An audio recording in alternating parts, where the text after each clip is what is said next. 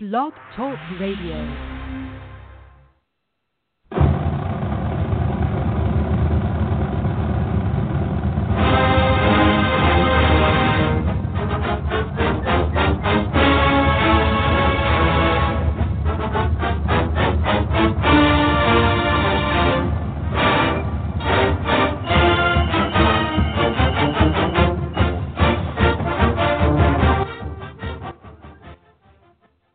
Welcome, everyone, to BAMS Radio, this pre-SEC Championship Game edition, live here at 7 o'clock from Huntsville, Alabama. I'm your co-host, Drew DeArmond, along with Thomas "The Rock" Watts, of course, from Mobile, Alabama. He's going to be also the producer extraordinaire. We're going to have our third amigo here in a couple of minutes, William Redfish Barger from Hoover, Alabama, joining us, former Alabama offensive lineman, get his take on the SEC Championship game, and Lane Kiffin, as it looks like strongly that Lane's last game for the Crimson Tide may very well be this Saturday in the SEC Championship game. He's had a great 3-year run for the Crimson Tide, taking 3 different quarterbacks to the SEC title game, and now can he help the Alabama Crimson Tide win 3 in a row, which would be the first time since the salad days of Steve Spurrier and the Florida Gators. Alabama, a huge favorite, around 24 points. I've already gone on record on my radio program, my daily radio show, Talking Ball, and I'll go on record here on BAMS tonight. I got Alabama winning this thing 31-10. The only, a small worry is, of course, the Lane Kiffin situation. But as we saw in the Iron Bowl last week, for a half, Alabama was their own worst enemy, and I felt like it was a little bit too much east-west and too many speed sweeps. And then Lane Kiffin, with the help of a couple of his friends on the football team at Alabama on the offensive side of the ball at halftime, they decide to go to more Bo Scarborough and between the tackles running, and they wear down the Auburn Tigers and win it 30-12. Nick Saban's third straight win in that series, and he's now 7-3 versus the Auburn Tigers. Alabama right now 12-0, undefeated, and trying to sew up the number 1 overall seed in the college football playoff and a spot in the December 31st Peach Bowl. Thomas, I hope you had a happy Thanksgiving. I know we had a best of last week, but it's always good to be back live with our listeners. It absolutely is, Drew. And I want to address one quick thing before we get into the Iron Bowl discussion or the talk of the SEC Championship game, and that is the recent controversy of who has Alabama beaten and what is Alabama's best win. For fans that are not big Twitter listeners, there was a media member that posed the question, Heather Dinich, the ESPN College Football Playoff reporter. She's excellent. She knows the CFP. I sometimes question some of her logic. And essentially, she brings up who is Alabama beaten. And here's really the problem that I had with it, Drew. And here, as I got annoyed with it, I realized, wait, I own a radio station, and I can talk about this on my radio station. So the premise of the argument is, who is Alabama beaten? As Alabama goes through their schedule and teams fall off a cliff, looking at you, Tennessee, looking at you, Texas A&M, looking at you, Ole Miss, Alabama should be punished for playing what was thought to be a strong schedule. It should be weakened, much like everybody else. Well, here's where the rubber hits the road on this whole point, Drew. It takes a simple open up a browser, open up a tab, and Google strength of schedule metrics. Sagarin does them, Massey does them, ESPN does them, and all of them have Alabama ranked highly. So at this point, you have to ask, if this person is so eminently qualified, did she not do her due diligence? Is she lazy? Or is she not as qualified as everyone seems to think? There's no real defense for what was said there, and that was really why the controversy got stirred up. And, okay, let's assume you don't check strength of schedule metrics. That isn't your thing for some reason. Every other metric I can find has Alabama in historically fantastic territory. I'm not even going to list them. Take a look at 538. Take a look at Football Outsiders. All the ones that you can go to for statistical analysis love this Alabama football team.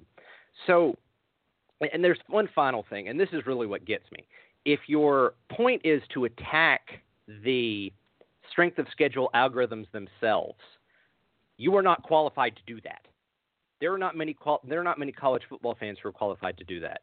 I am getting a doctorate in applied statistics, and I don't think I'm good enough to do that right now. So the whole situation got blown way out of proportion and way into the level of silly, quite frankly, Drew. And as it got obscured behind, everyone's hating on Alabama, well, there just wasn't, the point wasn't defensible.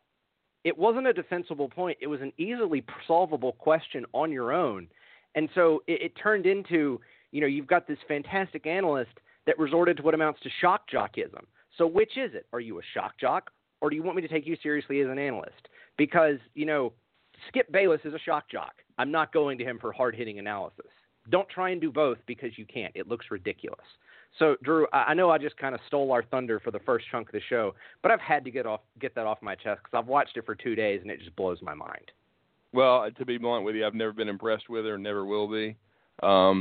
Sorry. I mean, I don't even really respect a lot of her analysis. I think anybody could do it, quite frankly, and it has nothing to do with her being a woman, because I think the same thing about Danny Cannell and a lot of his whacked out logic, like if Alabama played USC again, I think it'd be a much better game, and trying to make a case for a 3-loss team being in the playoff. Quite frankly, I don't think Michigan is a 2-loss team because they're not going to win their division. And I understand that Ohio State hasn't won theirs, but here's the difference. Ohio State beat Michigan on the field. I cannot help it that Michigan's lost 2 of their last 4. A lot of times it's when you lose. Michigan is a good team. They probably should have beaten Ohio State, but they choked on applesauce, and so they did not. And so they're going to have to wait till next year. They're going to go to a nice bowl game, but they should not be in the mix. It should be – the only other Big Ten team should be the winner of Penn State and Wisconsin, because it should carry weight that you're the Big Ten champion. And I know what people are going to say, well, Michigan destroyed Penn State. Michigan beat Wisconsin. Yes, they did, but you also lost later in the year, and then you lost to Iowa. Iowa. Not a very good football team, not a great football team. So, to me, Michigan should be out of it. I think they will be. I heard a ridiculously stupid argument today from Booger McFarland, who said if Washington wins a close game against Colorado, that Michigan should jump over them. And he's paid to be an analyst. And I like Booger. He was a great football player at LSU and in the NFL, borderline Hall of Famer. But that is pathetic. Colorado is a top 10 team who was giving Michigan all they wanted until their starting quarterback went out. If Washington beats Colorado 22-21, they should go to the playoff because they've only lost one game. They're the Pac-12 champions. I understand their schedule strength isn't all that great, but if you look at the metrics, neither is Michigan's. Okay, I'm sorry. Michigan should not be in the playoff. They should be out of it. It should be. I think what's going to happen if everything holds, to form, it's going to be Alabama number 1, Clemson number 2, Ohio State 3, and then Washington 4 if they can win the Pac-12. But if they win the Pac-12, no matter the margin, it doesn't have to be a blowout win over Colorado. Then Michigan's just going to have to wait till next year, and then of course watch Najee Harris be in an Alabama uniform and hopefully gets a run over their asses later on in his career. Well, Drew, I was going to try and get Redfish, but I had to respond to this. And there's another part to this that we can talk about later. But I am not in the camp that thinks Ohio State is just an automatic lock, because there's really a nightmare scenario here when it comes to the 4 teams that the committee has to decide on Sunday. Is Ohio State's resume excellent? Absolutely.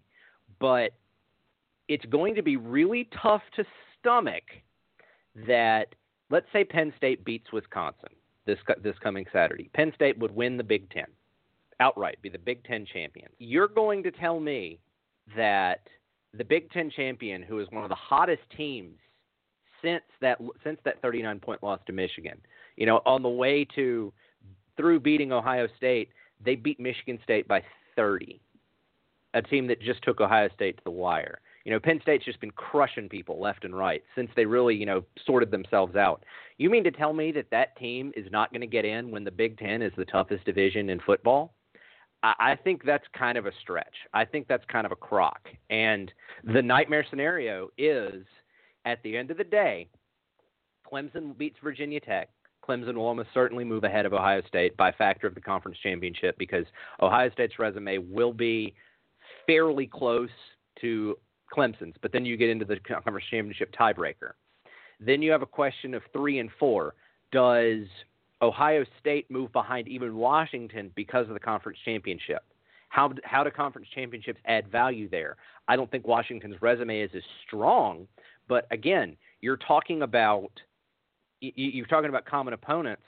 If Washington comes out and just blasts Colorado, I could very easily see Ohio State getting knocked down to that 4 spot, and then you have a real problem because Penn State's going to move up to 5 because Wisconsin would drop out and Michigan will almost certainly move back because they are not playing. So now you've got Ohio State at 4 and Penn State at 5, and at that point, you're really going to find out in that room where people's loyalties lie. And what I mean by that is, quite simply, that with these two teams, do you value conference championships a lot? Sure, it's built that it's only supposed to be a tiebreaker. But again, you have 12 people in a room, and everything that is given to these people, they're more like guidelines. They're not rules. It's more on Kirby Hocutt, the commissioner, to come out and try and defend some of the lunacy that these people decide on.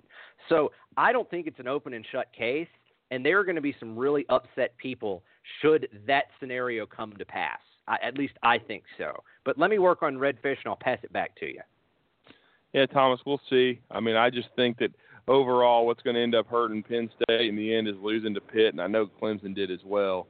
But it's just about having that second loss, and you can make an argument for Penn State because they beat Ohio State on the field. I understand that. But Ohio State's got a lot of impressive wins. I don't think they'll drop past the 3rd spot. I don't think they'll drop them to 4th. I think because of Washington's schedule strength, they'll stay at 4. But if they just win that game and hold serve, it's going to be an impressive win if they can beat Colorado, who Coach Mike McIntyre has really rebuilt in his 3rd season there. He's done a heck of a job at Colorado because Colorado had been down, for so long. I mean, they had not been a competitive program nationally, and now to be in the Pac-12 championship game, that is a huge, really a feather in his hat. And I'm actually kind of surprised that he hasn't gotten more buzz for other jobs, but it's good for Colorado because hopefully, under Bill McCartney in the early 90s and mid-90s, they were a powerhouse and they fell on hard times, and it's good to see them back up and being nationally relevant again. And now we are going to go to the Sunbelt 10's hotline for our third amigo for the rest of this hour. We're always glad to be joined by William Redfish Barger. William, hope you had a happy Thanksgiving. Nice to have you back on BAMS tonight. How are you doing, man? Man, I'm doing good. And, when Thomas put me on hold, I heard you talking about, Colorado in the early 90s under Bill McCartney, and I can personally attest to this. That Colorado team that we played in 1991 in the Blockbuster Bowl, man, there were so many NFL guys that played on that team. Specifically, Chad Brown, their defensive end, who, for a brief period was considered the best pass rusher in the NFL.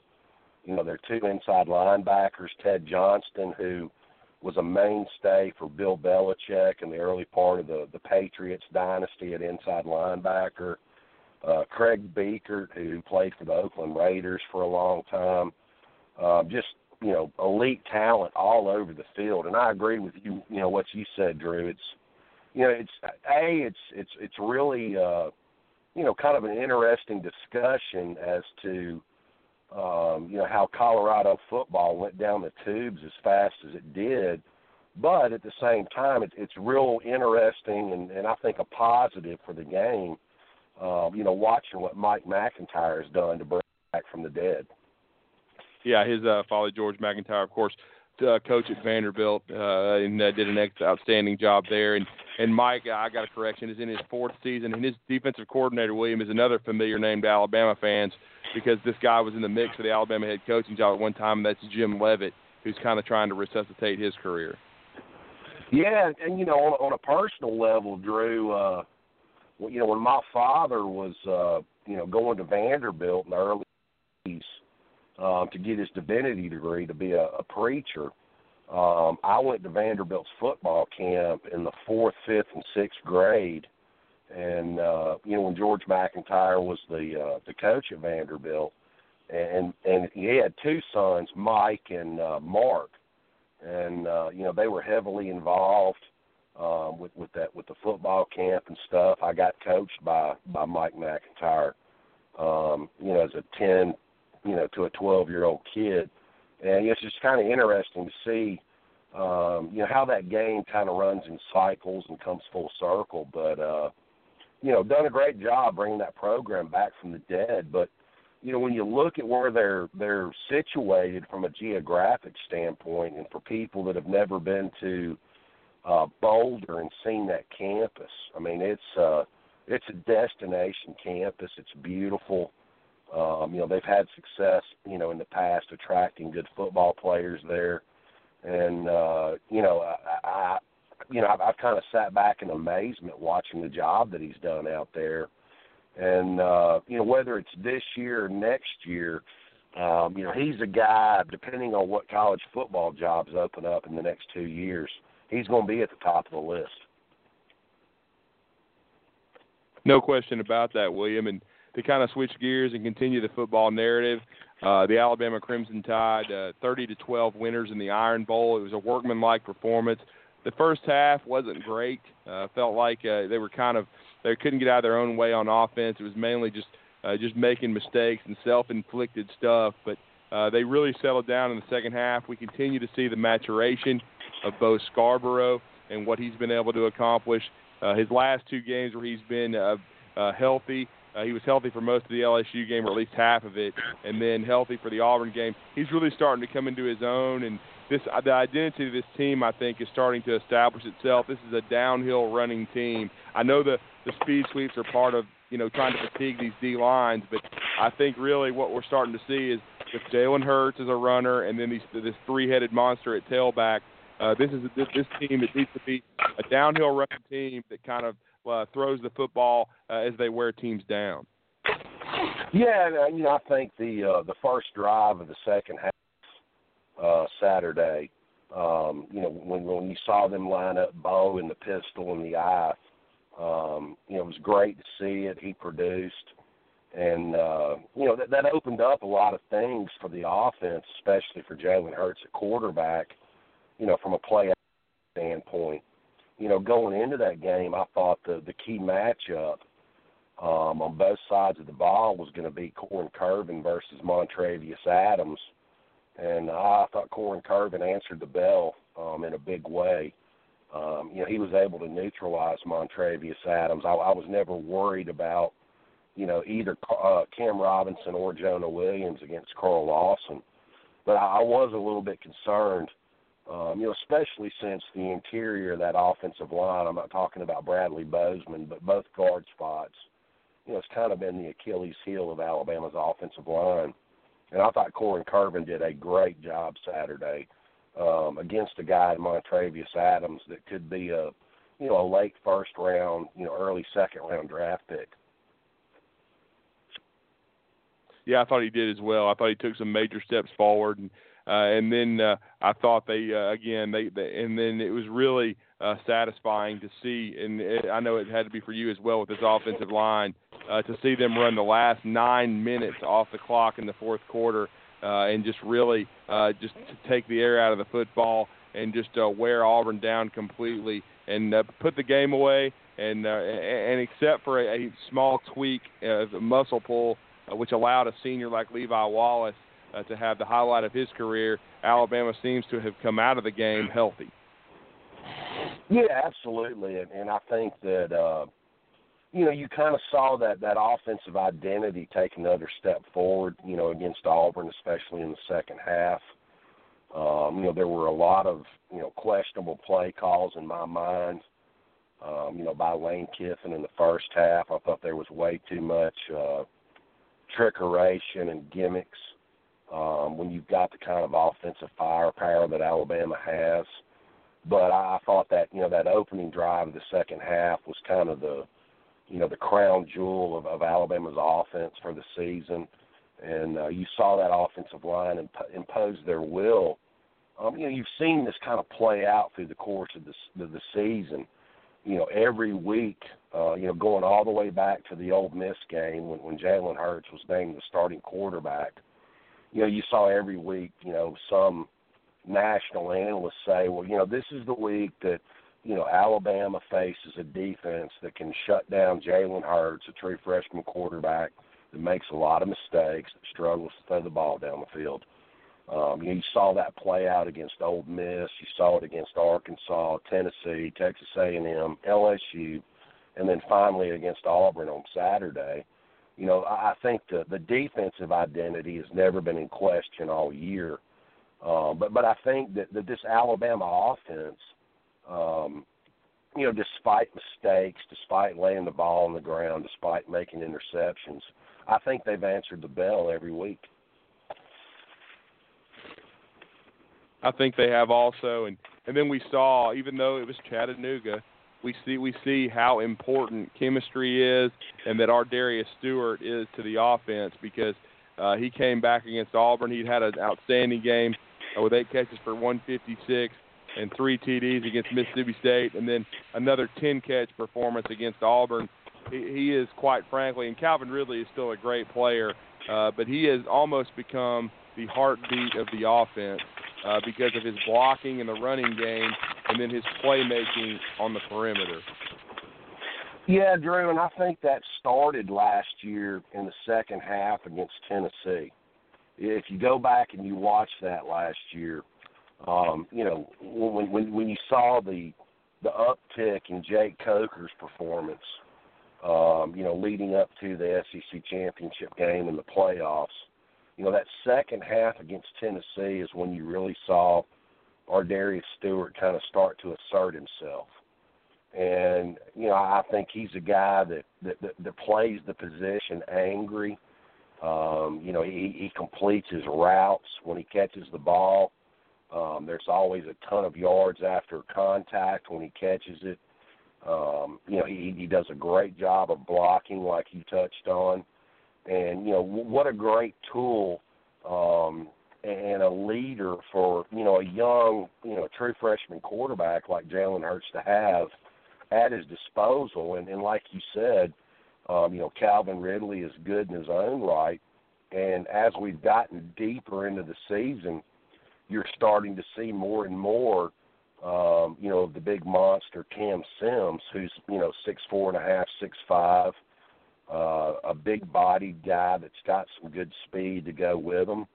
You've seen the grad transfer Garrett Dieter, kind of carve out a niche in his own right in that wide receiver rotation. And, I think that's just a byproduct of, this Nick Saban monster that you have that's been unleashed on college football. But I agree with what you said. You cannot discount our Darius Stewart's role on this football team. And I'll focus on one particular play, Saturday against Auburn, because I had so many people, blowing me up in September and October saying, well, Blake Barnett's gone. He transferred. We've got zero confidence in Cooper Bateman. What would really happen if, Jalen Hurts gets hurt, because they run him so much? What would happen at the quarterback position?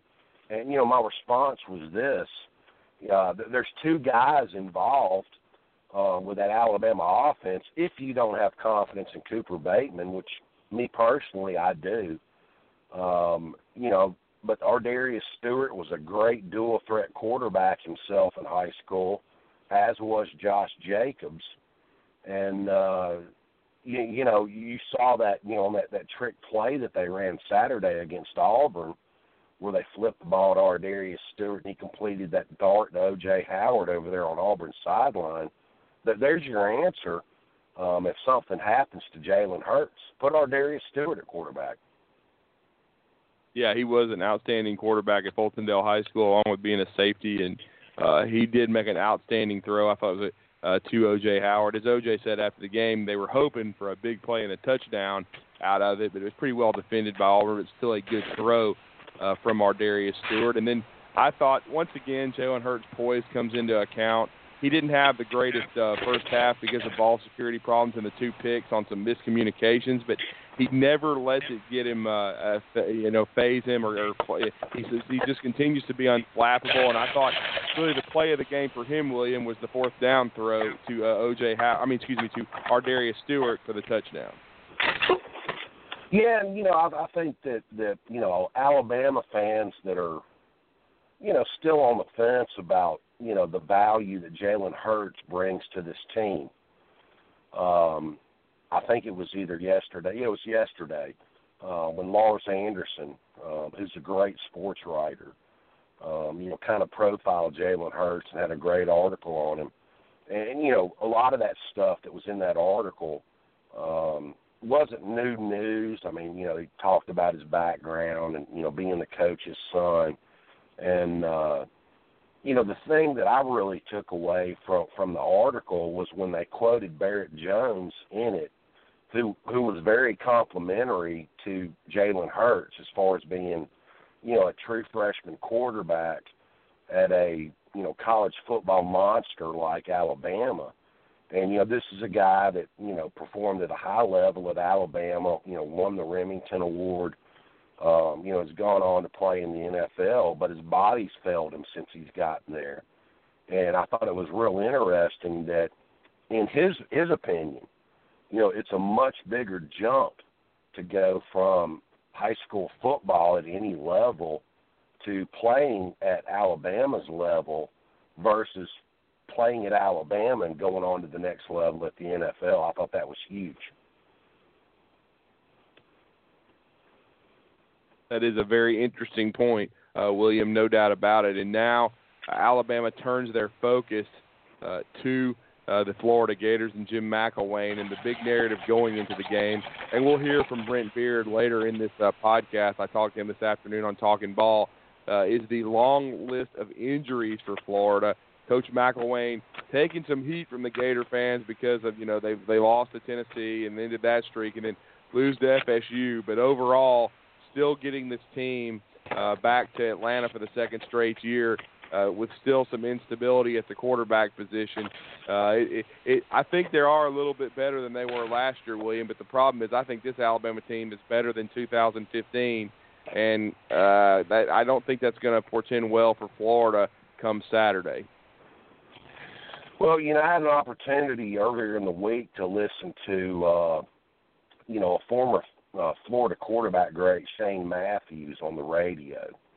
And he brought up some great points that I think, file into this game and the Florida program in general. And, there's just something about the Jim McElwain marriage with Florida that just doesn't feel right. And, I think he did a great job of trying to explain that. And, he kind of related it to, the Gator Nation is spoiled. They want to go back to the early 90s when Steve Spurrier was down there. And, Shane Matthews was one of the quarterbacks where they threw the ball all over the place, scored a lot of points. And, they thought, after the Will Muschamp era, that's what they were going to get. Well, you've got to have a Shane Matthews or an Eric Zier, to pull that off.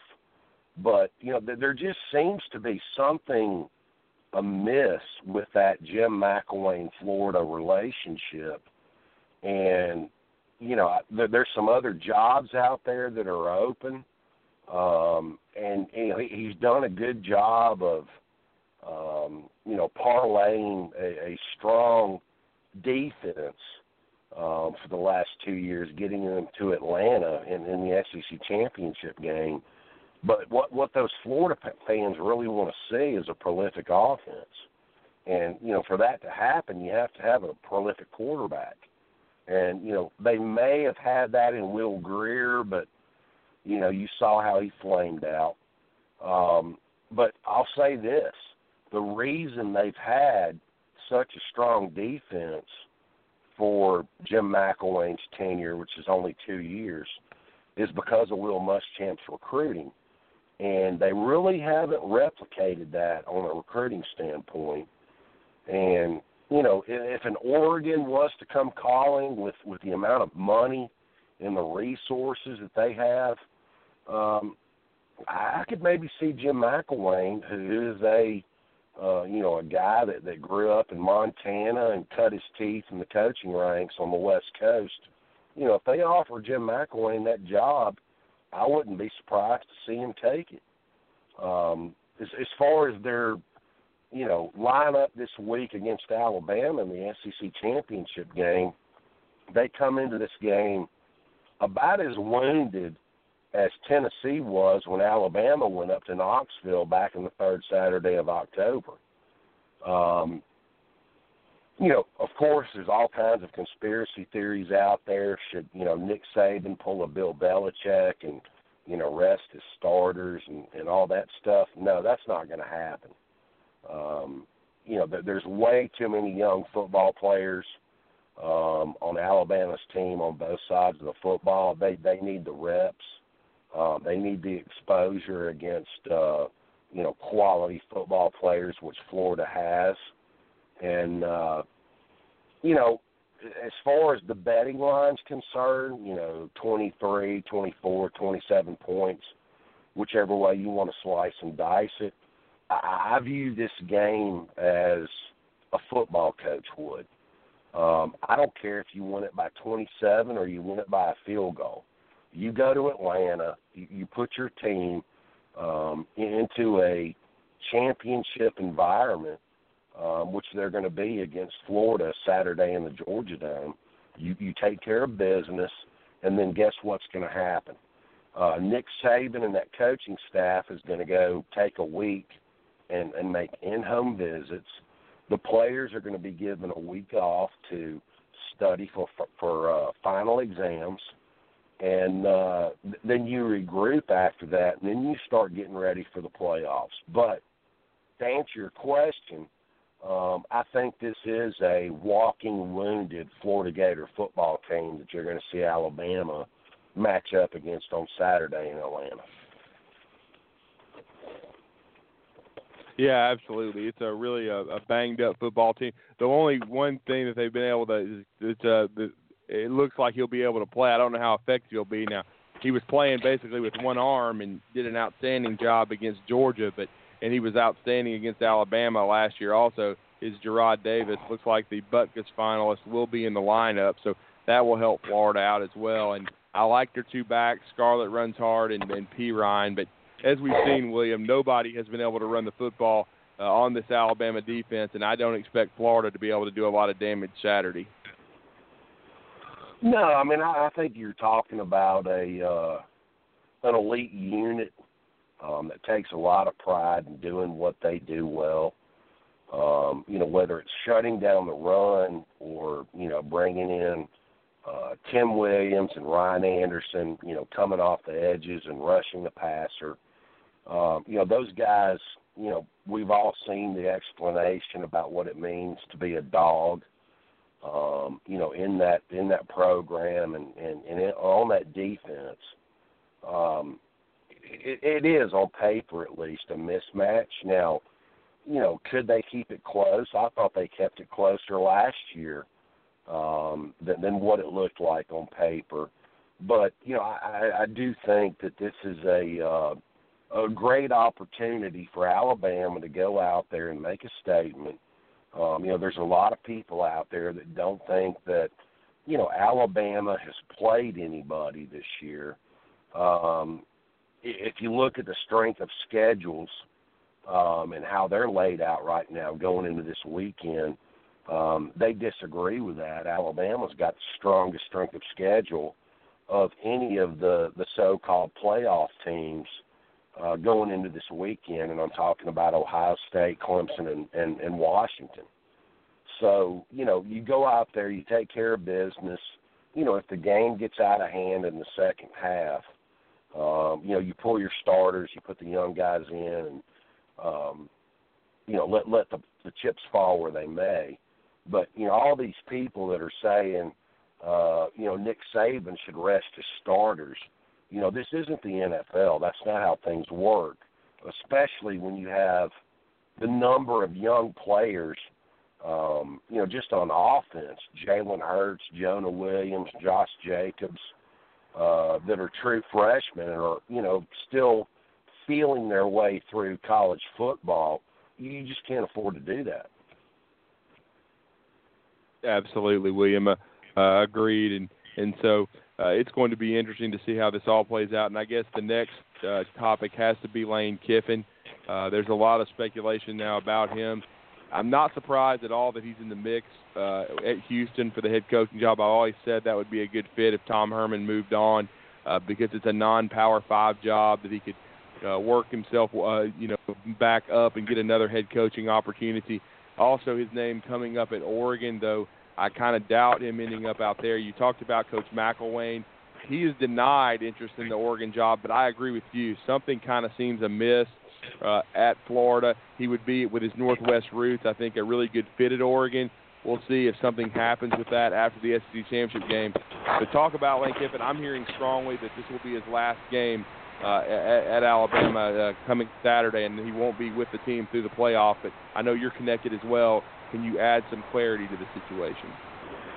Drew, I would be totally surprised if come Sunday that Lane Kiffin is not a part of the Alabama football program anymore. I'm not saying that what you just told me is not something that's possible, but I think that, look, it's obvious, we all know that Lane Kiffin's not going to be the offensive coordinator at Alabama in 2017.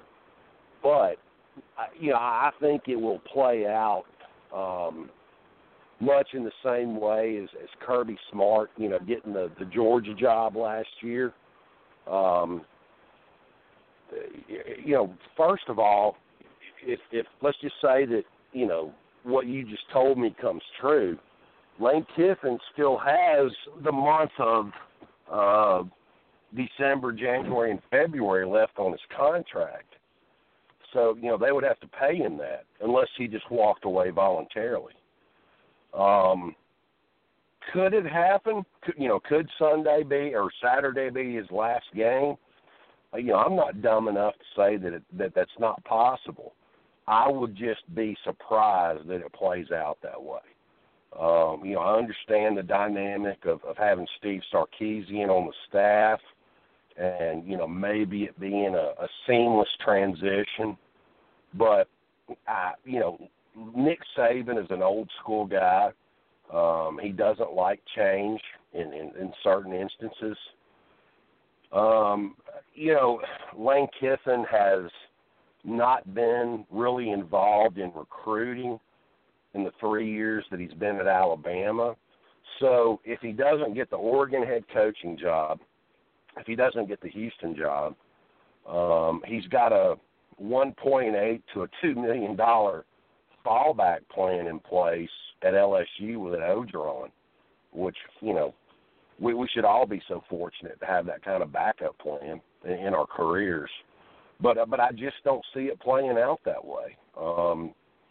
I still think that, he could be named on Monday morning at 10 a.m., the LSU offensive coordinator, but what would really that impact for Alabama or LSU?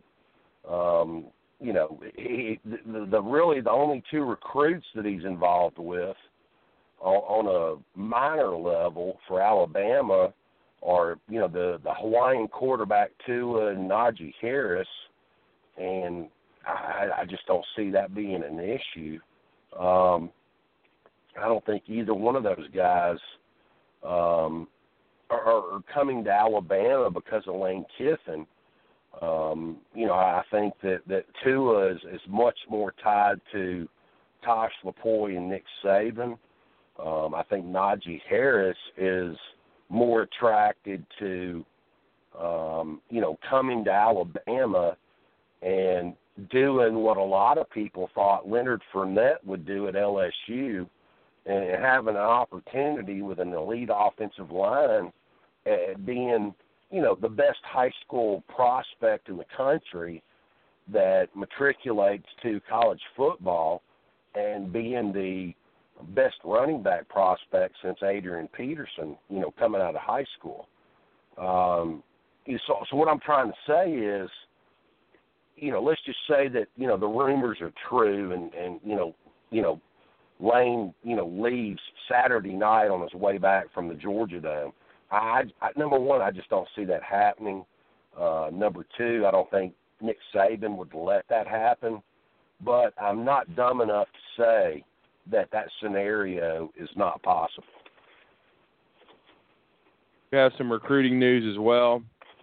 It's been speculated since, he didn't commit on Tuesday.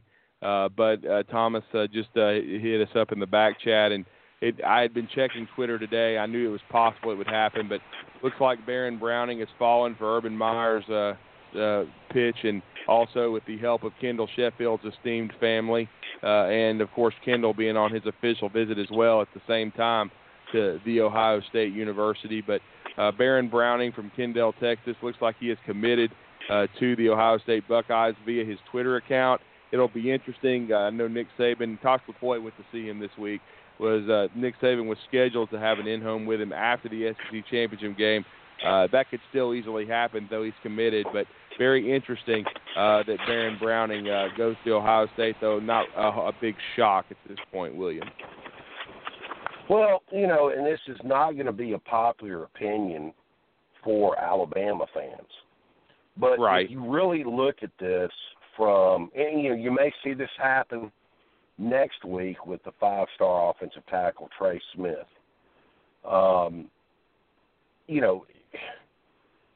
As an Alabama fan, I look at things in a certain light, but at the same time I try and put myself in that 18-year-old kid's body and his parents' situation about what's best for them.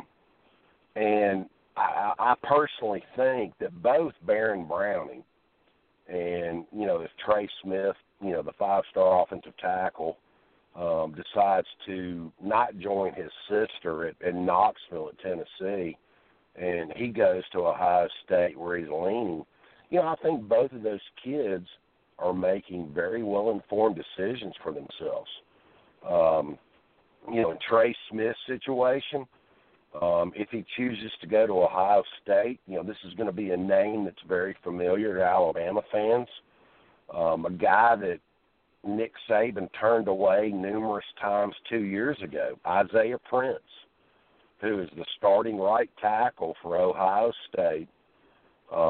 He has been I'm trying to think of a politically correct way of saying it. Well, he's been a late-term abortion for Ohio State this year.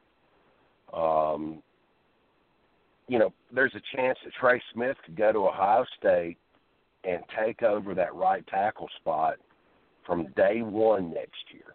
I'm not saying he couldn't do the same thing at Alabama, but unlike Ohio State, he's got 2 five-star guys in Alex Leatherwood, Elliott Baker, and another guy in Matt Womack that would have a say in that position battle. If you, like me, think that Jonah Williams is going to left tackle the minute that Cam Robinson leaves. As far as, Browning's concerned, I feel the same way. I mean, if he comes to Alabama, if you really want to look at something that's elite, lay the last 2 classes, and I'm talking about last year's class and this year's class, as far as Alabama's linebackers classes are concerned, lay that stuff out on paper and start looking at Mac Wilson, Ben Davis, Terrell Hall, Dylan Moses, Vandarius Cowan, who I think is the same player as Barrett Browning. Lay all that stuff out on paper. And then, look, we all want to see, Browning come to Alabama. But at the end of the day, there's a much less deeper depth chart at Ohio State. I think we've talked about this, Drew. There's a better chance than not that Anthony Jennings is going to slide in at defensive end. Terrell Hall, who is a guy that, Alabama fans don't want to talk about this, but Terrell Hall was committed to Ohio State at one point last year, and Nick Saban flipped him. That's going to be your jack linebacker next year at 6'5", 246.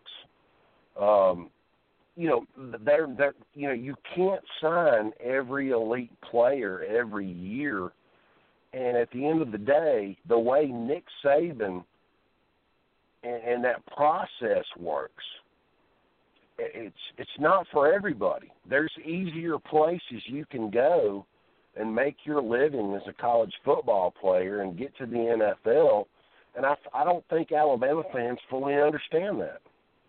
So, if you're asking me about, recruiting updates and, what there is to talk about it, Trey Smith should go to Ohio State.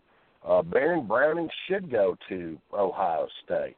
It's an easier path with less bumps in the roads than what both of those kids would face if they chose to come to Alabama.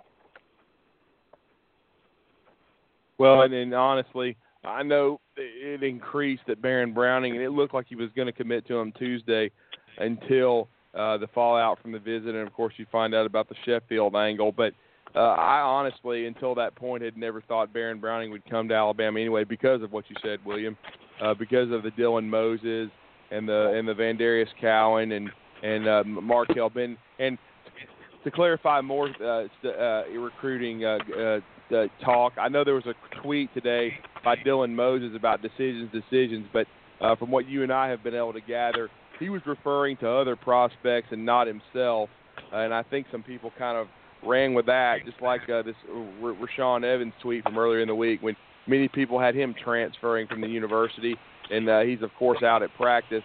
Sometimes I think people overanalyze and overreact to the Twitter sphere. Yeah, on one hand, Drew, I get what you're saying, and on the other hand, social media is a good thing in my opinion.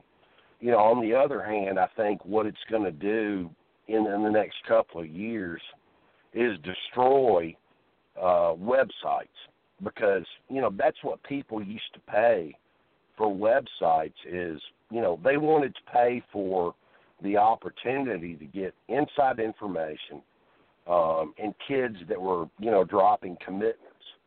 And, these kids are doing it now on social media. And, as far as Dylan Moses is concerned, look, the guy was committed to LSU for 3 years. There was a coaching change. You saw the same pictures that I did with him and Najee Harris and him and Vandarius Cowan. Dylan Moses is a interesting study.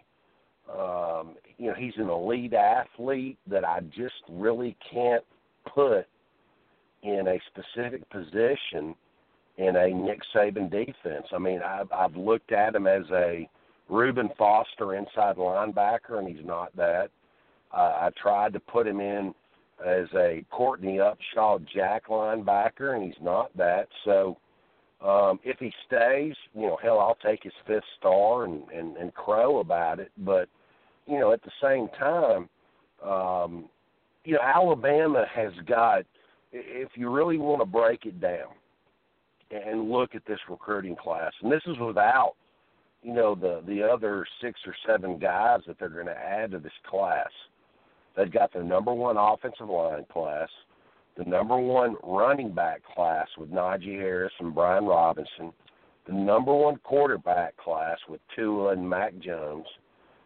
Flip over to the other side of the ball, and they've got the number one linebacker class with or without Baron Browning. So they're going to keep rocking and rolling and moving forward. Don't get me wrong. I'm not trying to discount, these kids that, Urban Meyer is winning some recruiting battles against with Nick Saban. But don't make any mistake, Alabama has very, very good players waiting in the wings to do the exact same thing for Alabama that Urban Meyer is selling these kids on that they can do at Ohio State. You know. And I'm sorry, William. Go ahead. Go ahead, Doc. Go ahead.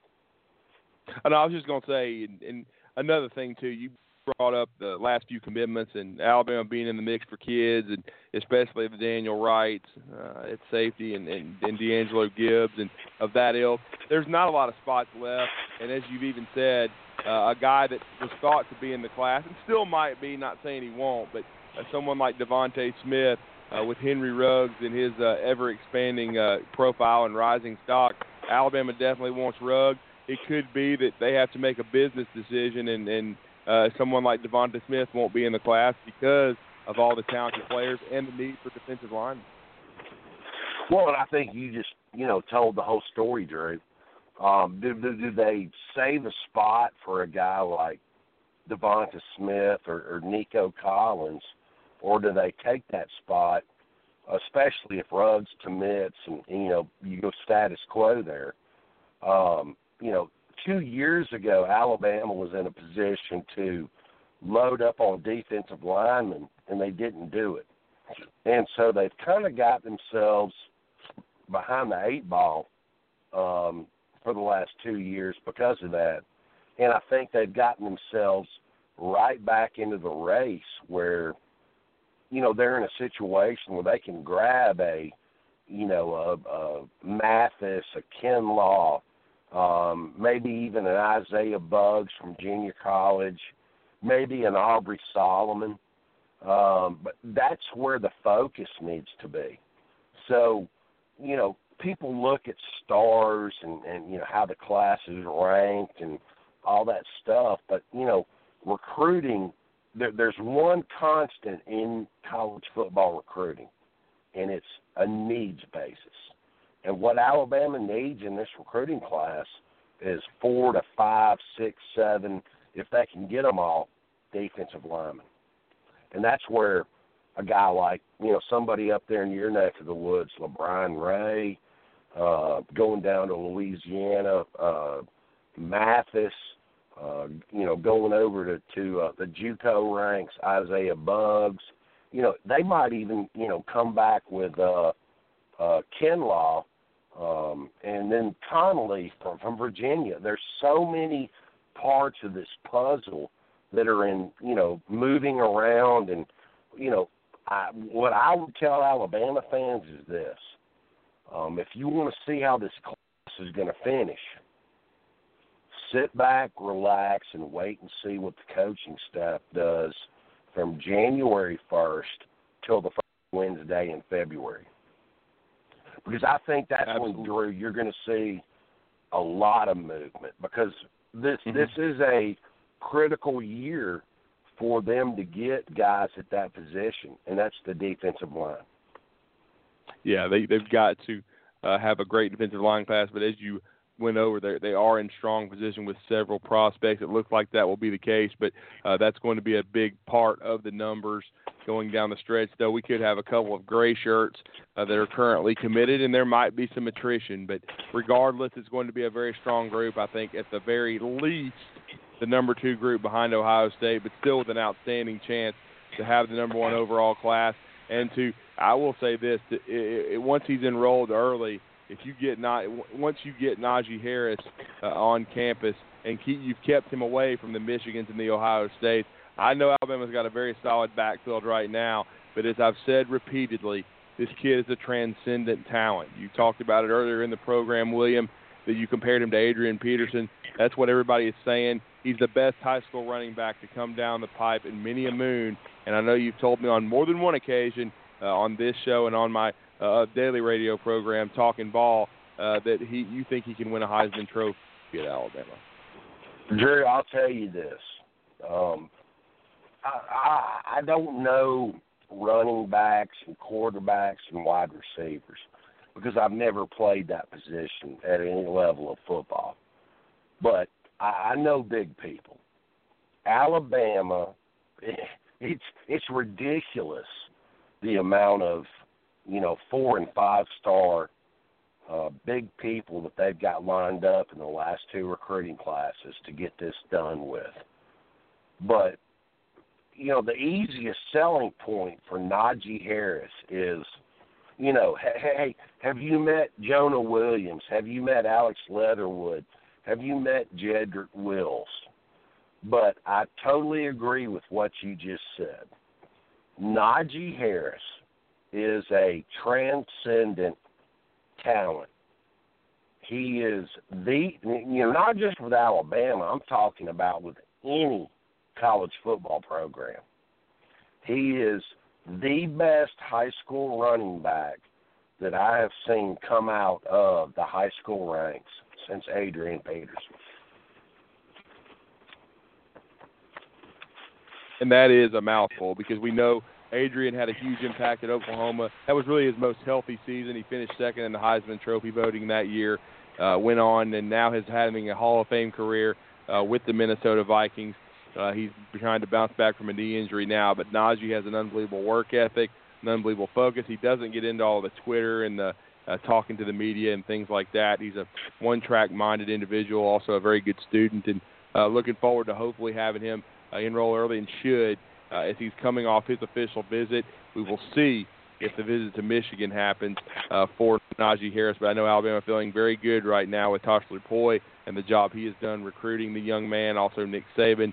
And again, Najee spending a week this summer with his coaching staff in Tuscaloosa and really bonding with the coaching staff. And I think that's going a long way. And, of course, the coaching staff and especially Nick Saban's relationship with Tiana Hicks, the mother of Najee Harris, who has stated this week she may very well be moving to Tuscaloosa, which is a great sign for the University of Alabama. Yeah, I mean, and so that's just a great job by Tosh Lupoi, who it was also recruiting Baron Browning, but you can't win them all. And as you said, William, Alabama already in very good shape at linebacker, got a lot of good young talent there, and really the biggest thing is, even whether they take Devonta Smith or not, you've got to get the offensive line and got to get a couple more decent young DBs, and then Alabama will be where they need to be from a number standpoint and talent, because Nick Saban is always going to build this team from inside out. And who knows, maybe you could trade a Devonta Smith for an Aubrey Solomon. I know Georgia has been thought to be in the driver's seat, but I know he had a blowout visit to Alabama. And when you see all these first and second round draft picks, William, and the way this defense is played, this is a special defense, and I just want them to finish the drill, and I want them to take care of Florida and give themselves an opportunity to become the first team to go 15-0. It would be a very special accomplishment. Well, Drew, I think what you should remember, and, this comes from a guy that's, failed at one big job at Florida, and now he's got another chance at South Carolina. But Will Muschamp, in my opinion, put this thing into perspective for everybody. He was the first guy, this was back when he was the DC at Texas. And, they asked him about, what are you successful at? What are you good at? And he said, listen, if you want to know what's good about the Southeastern Conference, it's a line of scrimmage league. And if you want to win it, you've got to be better than everybody that you play on both sides of the ball. And what has Nick Saban done since 2008? He's won both sides of the line of scrimmage. And that's why I think that, Najee Harris is attracted to coming to Alabama. I mean, we could probably sit around with crayons, Drew, and draw up Derrick Henry's Heisman Trophy campaign and send it to, Najee Harris. There's Jalen Hurts. There's Josh Jacobs. There's Damian Harris. I think the thing that really strikes me about this team more so than anything is the way they perform, how they handle their business, and, whether it's Nick Saban, Lane Kiffin, Jeremy Pruitt, whoever, they go out every week, they conduct their business, and everybody gets beat. Great point, William. Well, we appreciate it, man. It's been great conversation for this last 45 minutes or so of BAMS Radio. We really enjoyed the insight into the Colorado program, and as Thomas said earlier in the hour via the back chat, don't forget also the Heisman Trophy winner, Rashawn Salam, who came out of Colorado. A lot of great players out of there.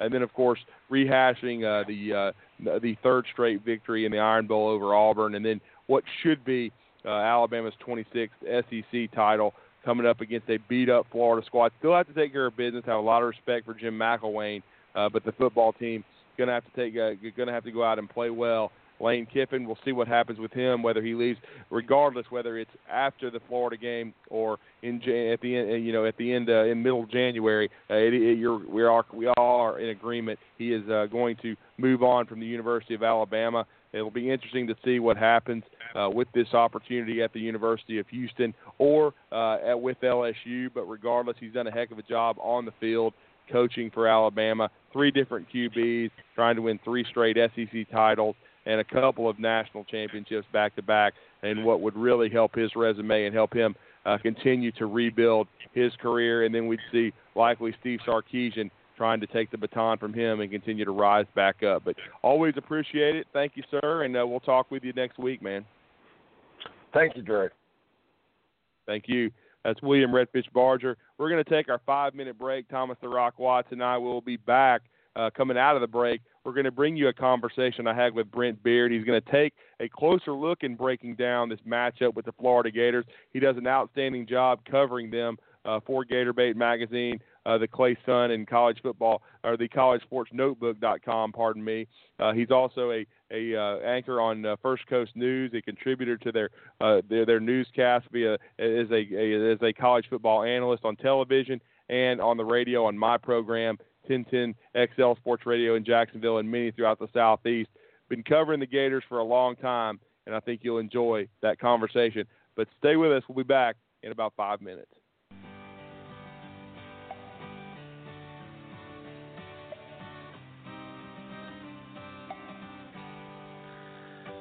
Rolling down a backwoods Tennessee byway, one arm on the wheel, holding my lover with the other, a sweet, soft southern thrill.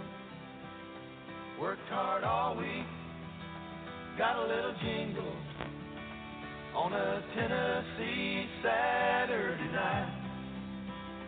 Couldn't feel better, I'm together with my Dixieland delight. Spend my dollar, park in a holler neath the mountain moonlight. Hold her up tight, make a little loving, a little turtle doving on a Mason-Dixon night. It's my life, oh so right, my Dixieland delight.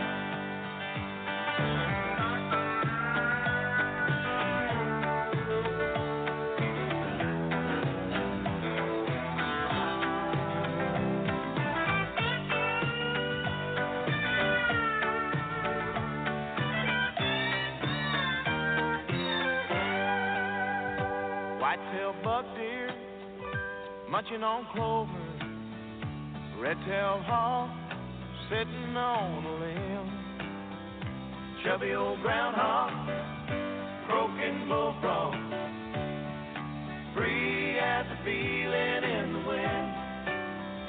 Homegrown country girl gonna give me a whirl on a Tennessee Saturday night. Lucky as a 7, living in heaven with my Dixieland delight. Spend my dollar, park in a holler neath the mountain moonlight. Hold her up tight, make a little loving, a little turtle doving on a Mason-Dixon night. It's my life,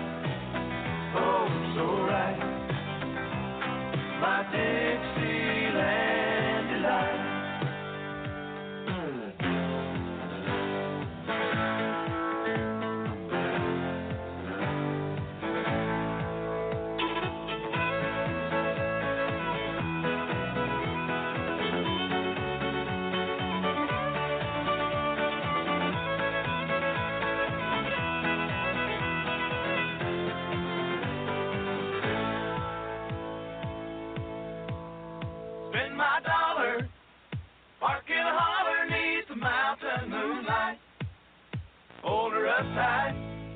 Make a little loving, a little turn loving on a Mason-Dixon night. Fits my life, oh so right. My Dixieland delight.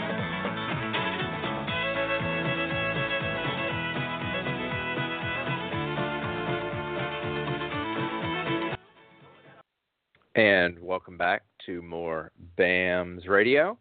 Second hour, hour number 2 of our Thursday night program.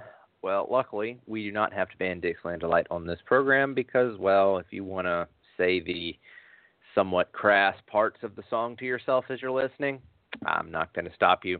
Put it to you like that. We had a great first hour conversation with William Redfish Barger. This is Thomas Watts. Drew has stepped away real quick, so I figured I'd pick it up real fast. Great first hour conversation with William Redfish Barger. Hour number 2, we're going to have a visit with Ryan Fowler a little bit later on, but we've also got some audio from Brent Beaird and Avery Johnson. So there's going to be a pretty interesting show. We won't pivot to basketball until near the end because we do have to talk a little bit of the Florida Gators side of things. But with Drew gone and us on a fairly tight timetable, I'm going to go on and start the Brent Beaird audio. It's about 20-25 minutes. He's going to give us a perspective, a look at the Gators from a guy that covers the Florida Gators. So here we go. Brent, I hope you had a happy Thanksgiving. How are you? I did. We're going to be welcoming some cooler weather, too, heading to Atlanta tomorrow to cover the game, so excited about that. But I'm doing well, and Drew, I want to mention real quick, I did an article I sent in today that I kind of do it on the state of Florida football, and I'll make this very quickly, and I know we'll talk a lot of Florida, Alabama, but certainly Florida State deserving of several awards that they got with DeAndre Francois, the freshman of the year, and then DeMarcus Walker from Jacksonville, the defensive player of the year, and then with Miami, Brad Kaya breaking Ken Dorsey's record now as a career passing leader at Miami with all those quarterbacks that they have had, and Central Florida going to a bowl, Shaquem Griffin getting the defensive player of the year in the American Athletic Association, and finally with South Florida, Willie Taggart's name being mentioned a little bit in the Oregon job, but they broke the top 25 themselves. This Quentin Flowers kid at quarterback and Dalvin Cook, I think both those guys, Cook being from FSU, ought to be given maybe some Heisman consideration. But the bottom line is, Drew, when you really take a look at the state of Florida, now with Butch Jones going to FIU, the future's pretty bright in this state as far as the next few years are concerned for the colleges here. Absolutely. I mean, there's no doubt it's always been a talent-laden state, and it took Willie Taggart a couple of years, but much like he did with Western Kentucky, he's laid a solid foundation there at South Florida, and it'll be interesting to see if his name does continue to come up at other places and other jobs. Lane Kiffin has been a big part of the conversation since the Iron Bowl, Brent. It was a first half of missed opportunities for Alabama, but a much better second half. I guess what I was more encouraged with is Alabama finally ran the ball between the tackles with Bo Scarborough, who I know he was out of the lineup for Chattanooga and Mississippi State, but the last two times we've seen Bo has been his best performances of the year.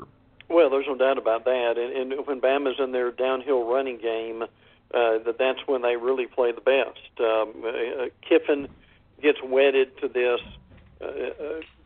West Coast offense where he wants to do a lot of the bubble screens and going laterally.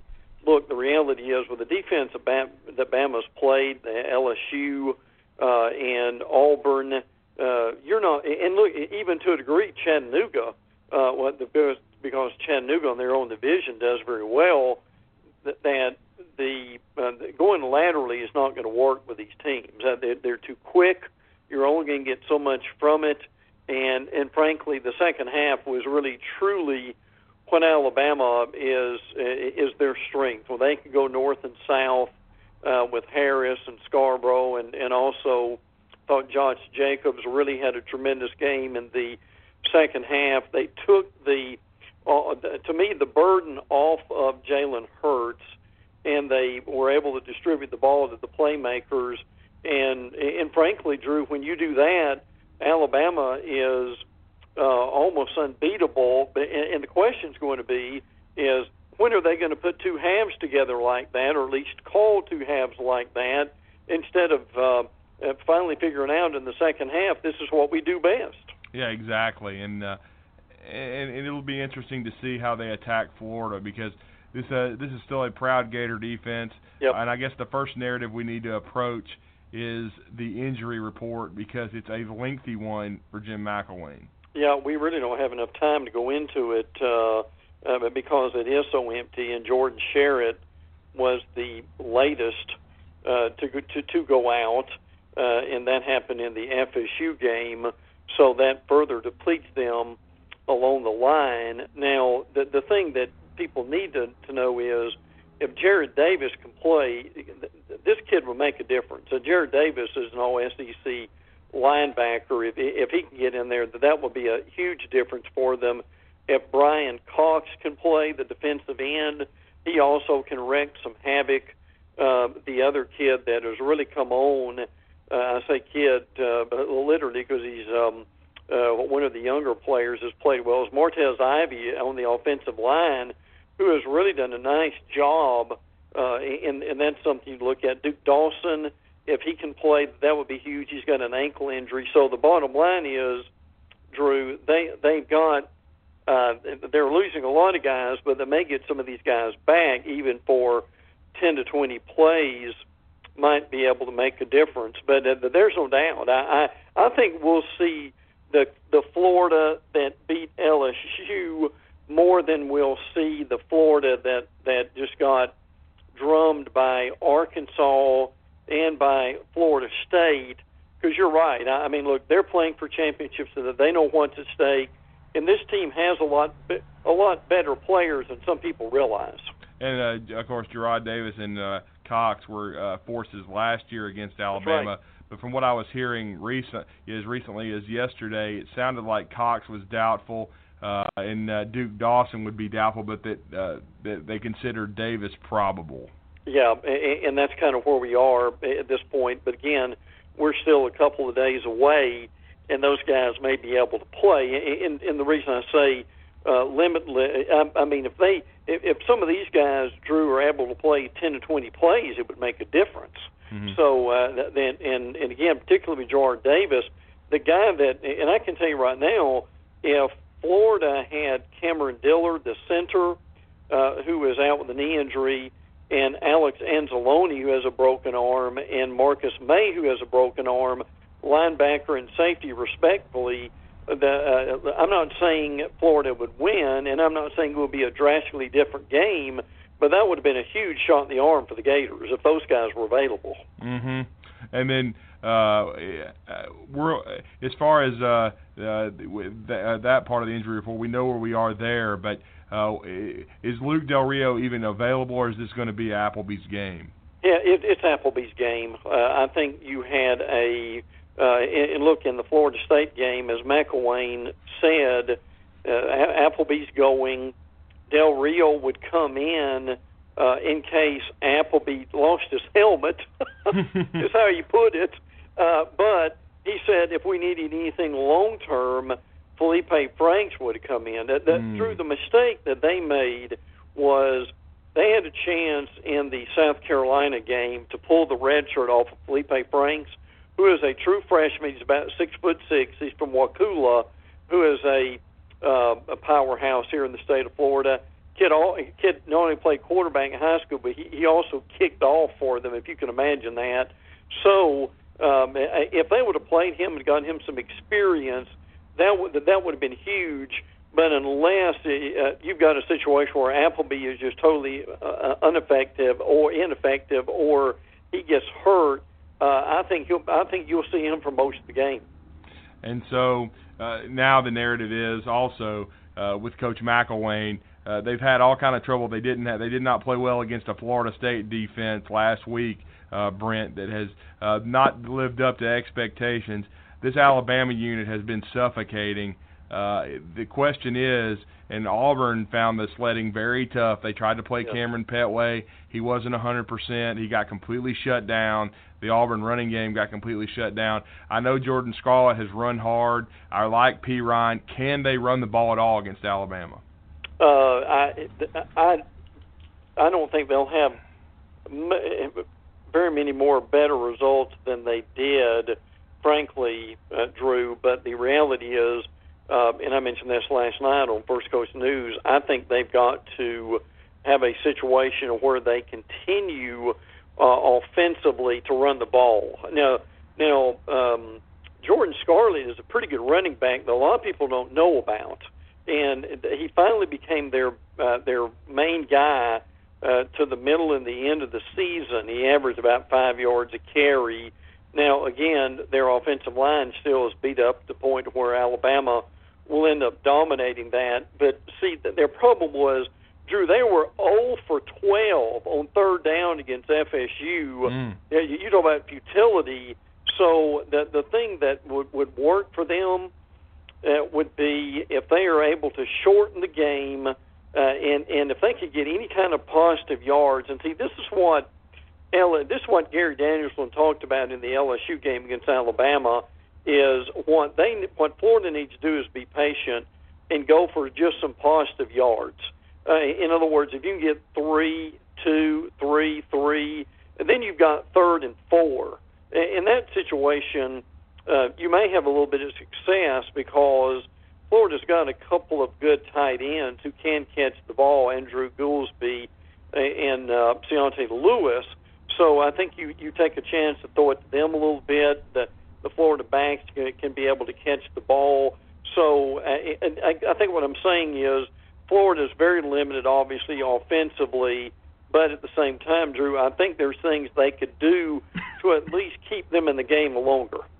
Do you think, in effect, because I know Coach Mack likes to do this with his team, he did it quite effectively with Alabama, that he will look to the screen game to kind of be an extended handoff to try to get on the perimeter and be sort of like a running game? Yeah, I think you could see that. And Jordan Scarlett can catch the ball. They would, and I think they would be fine with that. Now, the reality is, they've got some decent playmakers all the way around. It's just the fact of can they get the ball in their hands. Is Antonio Callaway is their best threat. He returned the punt for a touchdown last year. Now, C.J. Wharton and Chris Thompson have done very little at wide receiver. The guy Bama needs to be careful about is Tyree Cleveland, who is a true freshman out of Texas. Now, he has been very good at times this year. Brandon Powell is number 4.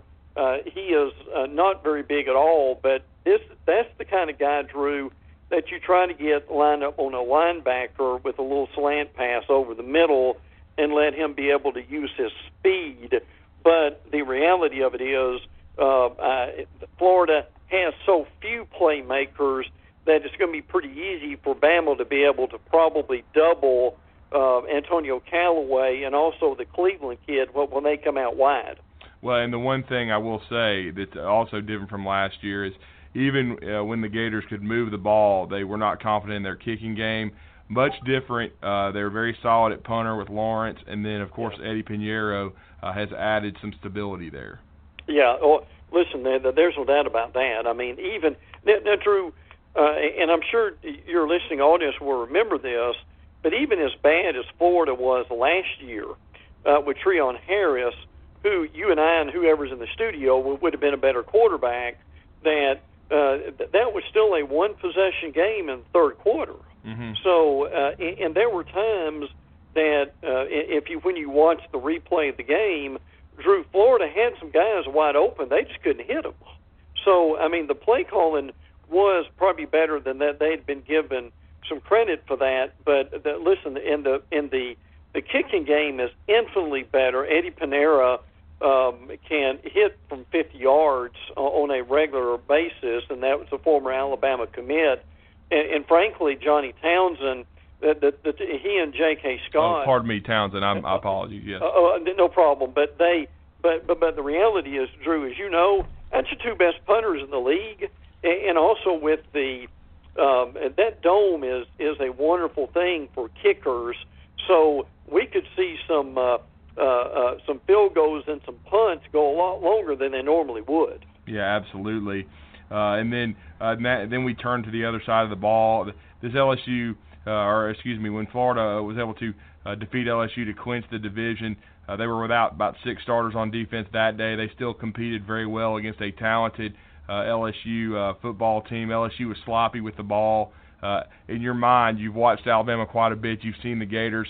With what we could see on the field, because we don't know the entirety of the injury report yet, and if as you said, some will give them 10 to 20 plays. But do you see them? How do you see them matching up against this Alabama offense? Well, I think the thing, if Alabama is able to play a clean game, that they'll be able to pull away comfortably because this defense is still very good.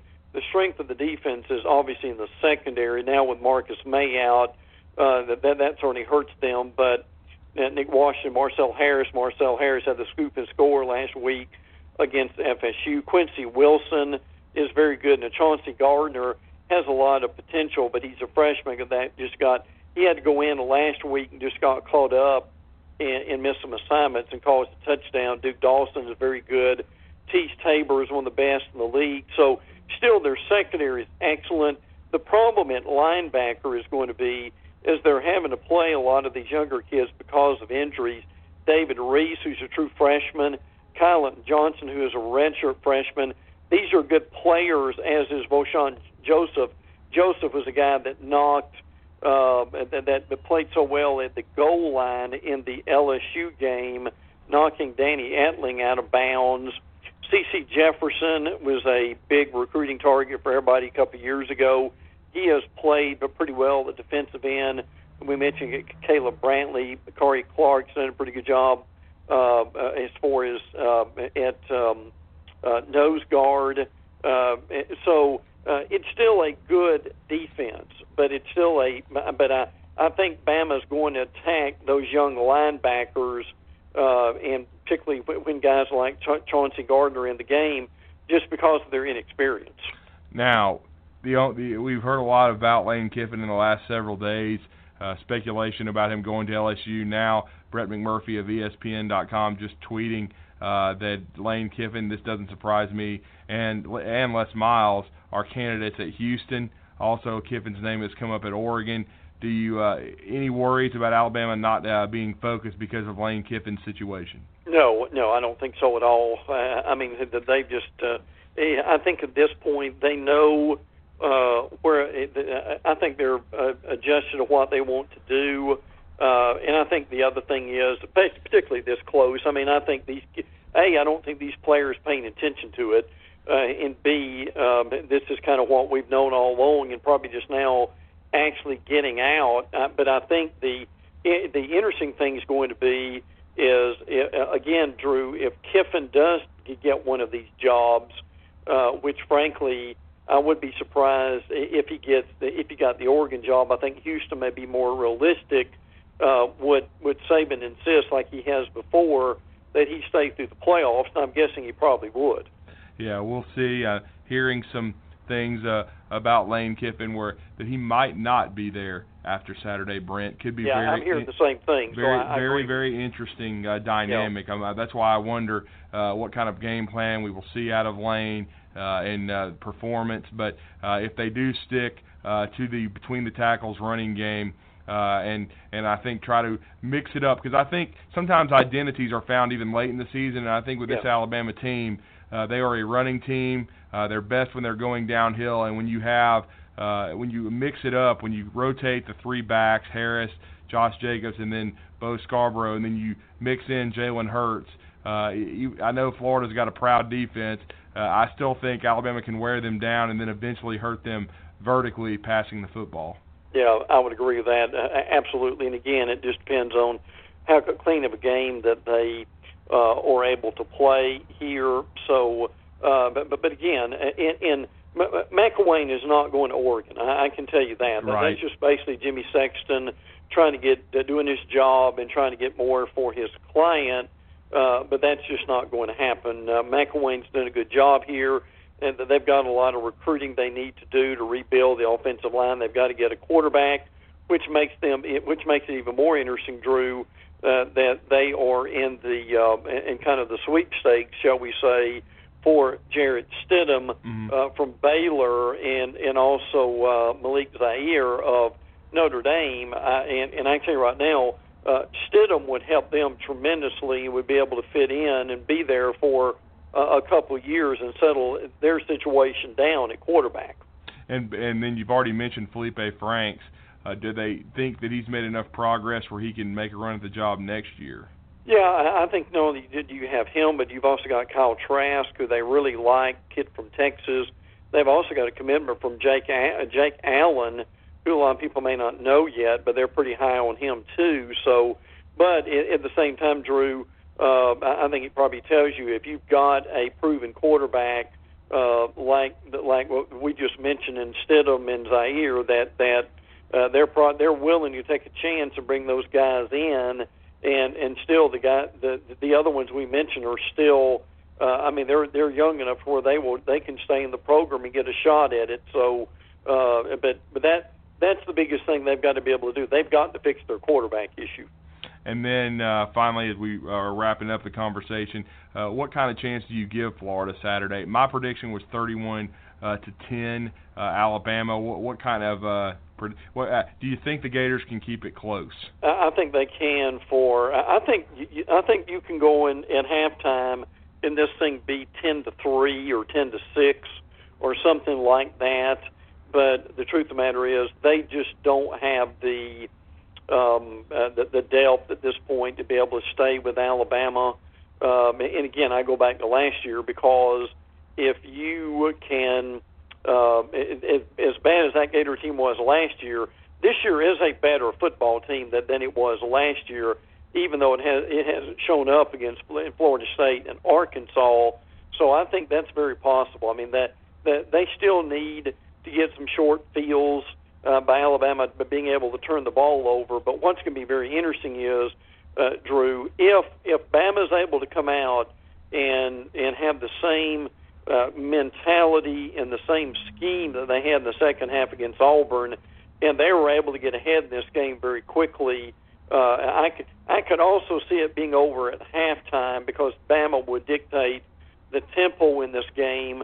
But don't think for a minute that Florida will not rise up, and I think play very hard and certainly come up with maybe more creativity.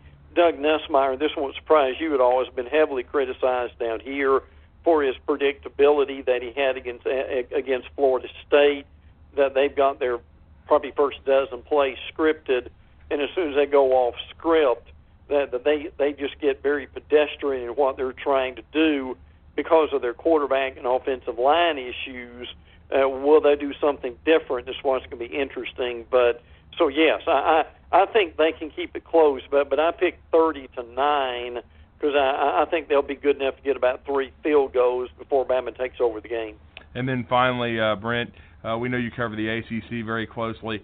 Does Virginia Tech have a chance against Clemson? I think at this, I'm going to say no at this point, because I think that Dabo Swinney knows that this team has got to start playing better. I mean, obviously, in losing to Pitt, that they played much better last week against just a absolutely overwhelmed South Carolina team. But what you're seeing with Clemson, and Bama fans need to be aware of this, particularly if they play them in the playoffs in the first game, is the fact that Clemson, their running game, and you said this well, teams develop their identity late in the season. That's what happened with their running game. Wayne Gallman has really picked this up, and over the last 2 or 3 weeks, they're running the ball much better than they were. It's been a difficult season for Clemson, but they've been battle-tested all along. But I think I've said before that I absolutely love Justin Fuente, what he's done with Virginia Tech. This is also some credit I think to the previous regime with Frank Beamer and what he did. And speaking of running back, Sam Rogers at Virginia Tech, they've got to be able to cover him too. But I think Clemson wins. But this could be a pretty high-scoring affair, obviously being in Orlando. Mm-hmm. Yeah, exactly. And then after this weekend, Brent, who do you expect the Final Four to be? If we have chalk, I think we'll have Alabama, Ohio State, Clemson, and obviously the fourth one is going to put the committee and make them work a good bit. But at this point, I think if Washington wins, they're probably in. But again, the committee may look at their non-conference schedule and say that's just not enough, and end up putting Michigan and/or Penn State in there. So it's hard to say what this committee is going to do, but they're going to be challenged. And I frankly, Drew, hope there's enough chaos in this thing to where they're going to start looking at, we need to go to 8 so we can straighten this out. Very interesting take, Brent, no doubt about it. We always appreciate the conversation. I'll let everybody know where they can read your stuff and, of course, your Twitter feed, sir. At Brent Beaird, Beaird, Gator-based magazine, First Coast News. And that was my conversation today with Brent Beaird as we took a close look at the Florida Gators. And, Thomas, it's a very banged-up football team, and I think Alabama I expect Florida to play with Alabama for about a half, but I just don't see as long as the Tide executes and plays even a semi-clean game, Tide doesn't win their 26th SEC title and march on undefeated into the playoff. But again, and I think that's what will happen. Is the Crimson Tide I think has a distinct advantage on both sides of the line of scrimmage. This Florida Gator team, they're not healthy on the D-line. The O-line has been about average. I still don't see how they're going to run the football against Alabama. And then Austin Appleby, while being a good athlete and being a pretty decent deep ball thrower, they just don't have the weapons overall, I think, to scare the Crimson Tide. And I said 31-10. I think Florida will find a way to score a touchdown, maybe even on a short field if Alabama turns the ball over. But I just think overall they are going to have a hard time scoring against this Crimson Tide defense. And now we're going to go back to the Sun Belt 10's hotline. This has been it was his first appearance on BAMS in a while, but he has the longest-running radio program in the city of Tuscaloosa, and that is The Game, WDGM, and he is the one and only host of that. Also does a lot of podcasting for SEC Country, the AJC's SEC Country Alabama, with Mark Burnett and Chris Kirchner, two other friends of this show. But it's always great to have Ryan Fowler back on with us. Ryan, good evening. How are you tonight? Hey, I'm doing very well, and looking forward to talking with you guys as we prepare for the ninth meeting between the Crimson Tide and the Gators over in the ATL. Well, actually, I guess it'll be eighth meeting in the last ninth overall. There's one right. in Birmingham. Yeah, absolutely. It's been quite a series, and Alabama has controlled it lately. Since that rematch in 2009, they have handled the Gators. And I know you and I both are admirers of Jim McElwain, and I've already stated earlier in this program, I know he's denied those rumors, but if I were him, because I don't think Florida and the Gator Nation has appreciated the job that he's done, almost with one hand tied behind his back with some things he can't control, I think he should try to look into the opportunity to go to the Oregon Ducks and kind of get himself recranked there. But still, a very fine job by Coach McElwain getting back to the SEC championship game despite all these injuries. And I think they have a puncher's chance against Alabama. But, Ryan, overall, this team, as long as they're focused and play clean, I don't think they'll quite cover the 24-point number, but I like Alabama as a significant favorite going even as this week is unfolded going into Saturday afternoon. Yeah, I may be a little bit disagreement there. I think Alabama will cover the spread because I don't think wow. Points. I just look at this offensive line for the Florida Gators, and you and I have talked multiple times.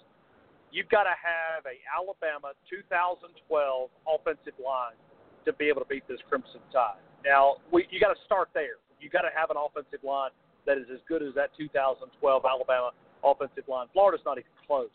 I mean, they've got a below-average offensive line. This front seven is going to absolutely whip them all over that field inside that Georgia Dome. I look at Coach Mack, and let's start there. I know it was a lot of questions there as far as let's start with Jim McElwain. He's the first coach in SEC history to take his team in the first 2 years at a program to the SEC championship game. It's never been done in the 25-year history of this until Coach Mack was able to do it. So big credit to him. You guys know that I'm a huge fan of Coach Mack. I got a chance to know him while he was here in Tuscaloosa, and that continued at Colorado State. And when I can get him, I know he's in the SEC. I like to feature him here on my program here in Tuscaloosa. But I don't want him to go to Florida because I'm selfish, and here's why. At some point, when Nick Saban decides to give it up and go to Lake Burton in North Georgia, I'd love for Coach Mack to return to the University of Alabama. But I believe if he did listen to that Oregon offer and ends up in Eugene, then I think you could probably cancel out the trip to Tuscaloosa. They're from there. And I say from there. He went to Eastern Washington. I don't even know if anybody knows this, but you know who his college roommate was at Eastern Washington? I really don't. Calvert. Who was it? Colin wow, Calvert. It's very interesting. A little nugget there for you. All right, so they're from that part. I mean, actually, he's from Montana, but when you look back at, that's their part of the country. So if the Florida Gator fans, and my understanding is they're a little frustrated. They're accustomed to scoring a lot of points, and he's still trying to build that up. I mean, I don't think people realize because sometimes when you have success, we're a bunch of spoiled, rotten little brats, okay? And I'm including myself in that conversation. But when you take the team first to Atlanta, then that expectation is there. They were able to get back there, but I think they're wanting to see more offensive production, and you got to be able to take care of Florida State. So they don't appreciate Coach Mack. I mean, I from just judging by the people that I feature here on my show, they don't appreciate it. And I wish they would. But when you look at what he's been able to do, I think he'll take a lot to get him away from Gainesville. But you got to remember, there's a guy out there that owns Nike that's the big Oregon booster. And Bill Knight. I would imagine, you guys could probably look this up, but I got to imagine that he's got to be getting up in his 60s, maybe even a little bit off. He wants to buy a championship. That's what he's looking for, right? I mean, that's what he's trying to do. And, Mack's one of those hot commodities, and I think he could do a lot of wonders there in the Pac-12. I hope he stays in the SEC because right now I'm disappointed in the coaches in this league. I think we're drifting away, guys. I mean, I go back 5 or 6 years ago, look at the quality coaches, and look where it is now. I think Mack's the second best coach in the SEC, and I don't want to see him going anywhere. But, if Oregon called me and Florida's not very appreciative, I think you can read between the lines. So I don't think he will, but who knows? Well, Tom, I will say this: Thomas, our outstanding producer, he has informed me Phil Knight is 78. Woo! Wow. See, he even fools you a little bit. So he's wanting to amp that up a little bit. He's wanting to win a title, and they've got all the facilities, they got everything that you want there. They're just missing that big time coach. Yeah, they really are. And speaking of coaches, the elephant in the room, so to speak, is Lane Kiffin and his future. I don't think there's any doubt that everyone realizes year 3, and I think everyone was surprised in a way. So he almost left after year 1 because of being a wanted guy. Almost went to the NFL, but and then many people thought he would leave after year 2 and helping Alabama win a national championship and a second straight SEC title. But I think nobody expected Lane Kiffin to be here past year 3 because of more than likely opportunities that he would present himself if Alabama continued to win. That's been the case. Now you see Lane Kiffin. He is being mentioned for that Oregon job, but he seems to be more heavily in the mix at Houston for a head coaching opportunity, which I think would be a good fit. but now you're hearing about LSU and Ed Orgeron, his old friend who he hired at Tennessee and Southern Cal, now wants to hire Lane Kiffin at LSU. Ryan, I know you have your ear to the ground as well as anyone in Tuscaloosa. Your thoughts on Lane Kiffin and his future with Alabama? Well, I've said it for probably a month and a half. Now, the buzz here is something I'm sure that we'll get into, but I've said for a month and a half that I didn't think, in my opinion, you got to remember, underline my opinion, I didn't think that he'd be back for year number 4. I just thought, you go back to Michigan State in Dallas in the Cotton Bowl. At that point, I didn't know if he'd be back for year number 3. And I was sitting in a room interviewing Coach Kiffin, and this was on record. And I asked him point blank, I said, will you be back in Tuscaloosa next year? And he said, I'd love to be back. And so he ended up coming back. And I think it's nothing wrong, of course. I think it's all times, he came here as a rehab project. Saban gave him a chance, and I think he's maximized that opportunity of being an offensive coordinator. I mean, you look at remarkable job that he's been able to accomplish. I mean, I think we've got to start there. I mean, well, what a job, to possibly be in a situation to win 3 SEC titles in a row, and then possibly 2 national titles in a row. I mean, what else can you do?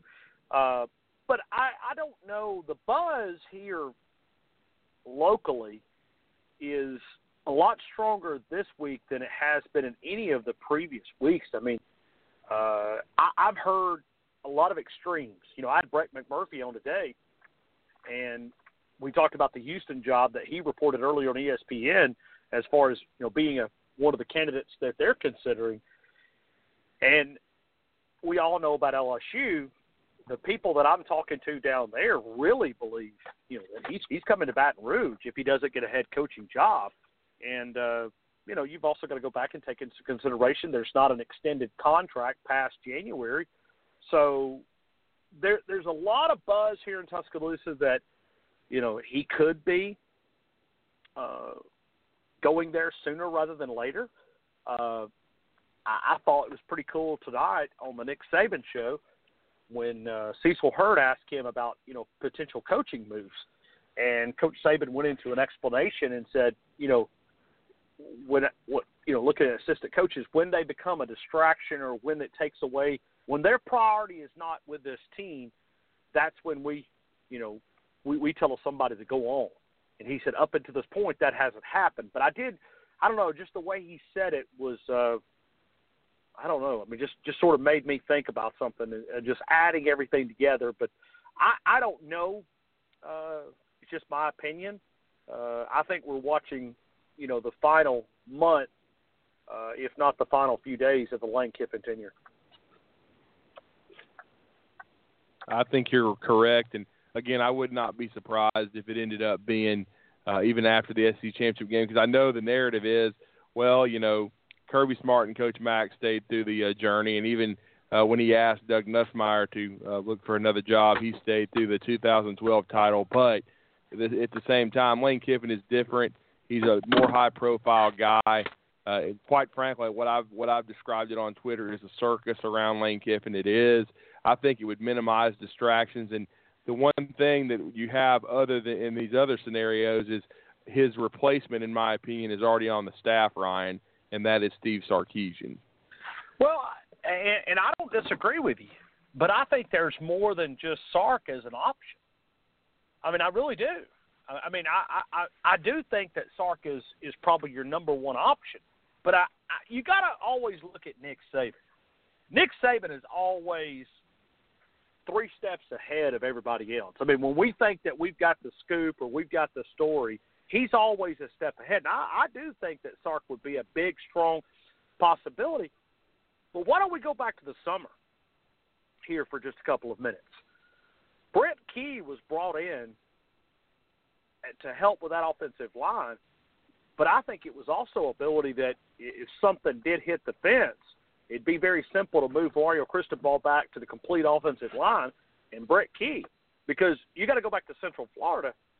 pretty solid there, if I'm not mistaken, with what he was able to do. Was he the offensive coordinator down there? I think he was, wasn't he? Yeah, he was. Yeah. Yes. So I think that's an option. I think I'm trying to think of his first name, but Loxley, the offensive coordinator, the Mike interim coach Loxley. there. Yep. Mike. Okay. He was. So there's you an option there. So when Nick Saban never gets caught from behind, and I'll say this, if Lane Kiffin departs Sunday or the Sunday in January or whenever, Nick Saban's going to have a plan in place. I mean, I've covered him too long. I mean, this guy is always a step ahead of everybody else. So regardless if he decides to leave or if he decides to stay, the man in charge will probably make the final decision. So, but I think that would you not agree that there's several options? I don't think you're just Sark's a great offensive coordinator, and what I've been told from some people that I've spoke to, because I've heard what you guys have heard the last couple of days, and I followed up with a source of mine out at USC just to see the similarities between Lane Kiffin and Sark. And I have been told offensive philosophy, you wouldn't even be able to tell who was on the sidelines with calling the plays. That it would be, literally, you'd have to look down and go, oh, okay, yeah, because their offensive philosophy is so similar. So I have followed up on that just to stay ahead of the curve, trying to take the Nick Saban approach and trying to stay a step ahead. So that's one of the things that I think that, when you start looking, there's a lot of options. There's a lot of options. And it's one that I know all of us as media guys is going to keep us up many, many hours trying to work the telephones and see exactly if we can get the scoop. Absolutely, and it should be very interesting to see how it all plays out, because my whole take on the reason Lane Kiffin might be departing after the game is kind of just, and you it gave me even more reason to think it's possible with what you said Nick Saban had to say, with, first of all, Cecil asking the question, and then the way Nick Saban answered it, because, Coach Saban wants to minimize distractions, and to me, if Lane Kiffin goes ahead and moves on, and you give Steve Sarkisian a month to prepare for the college football playoff, yeah, there'll be some questions about the change and Sark taking over, but it will minimize distractions, I think, a lot more if Lane Kiffin is already gone and you already know what he's going to do. You gotta wonder at what point does he become a detriment to, let's just say, because think about it. Okay, Coach O gets the job last Saturday.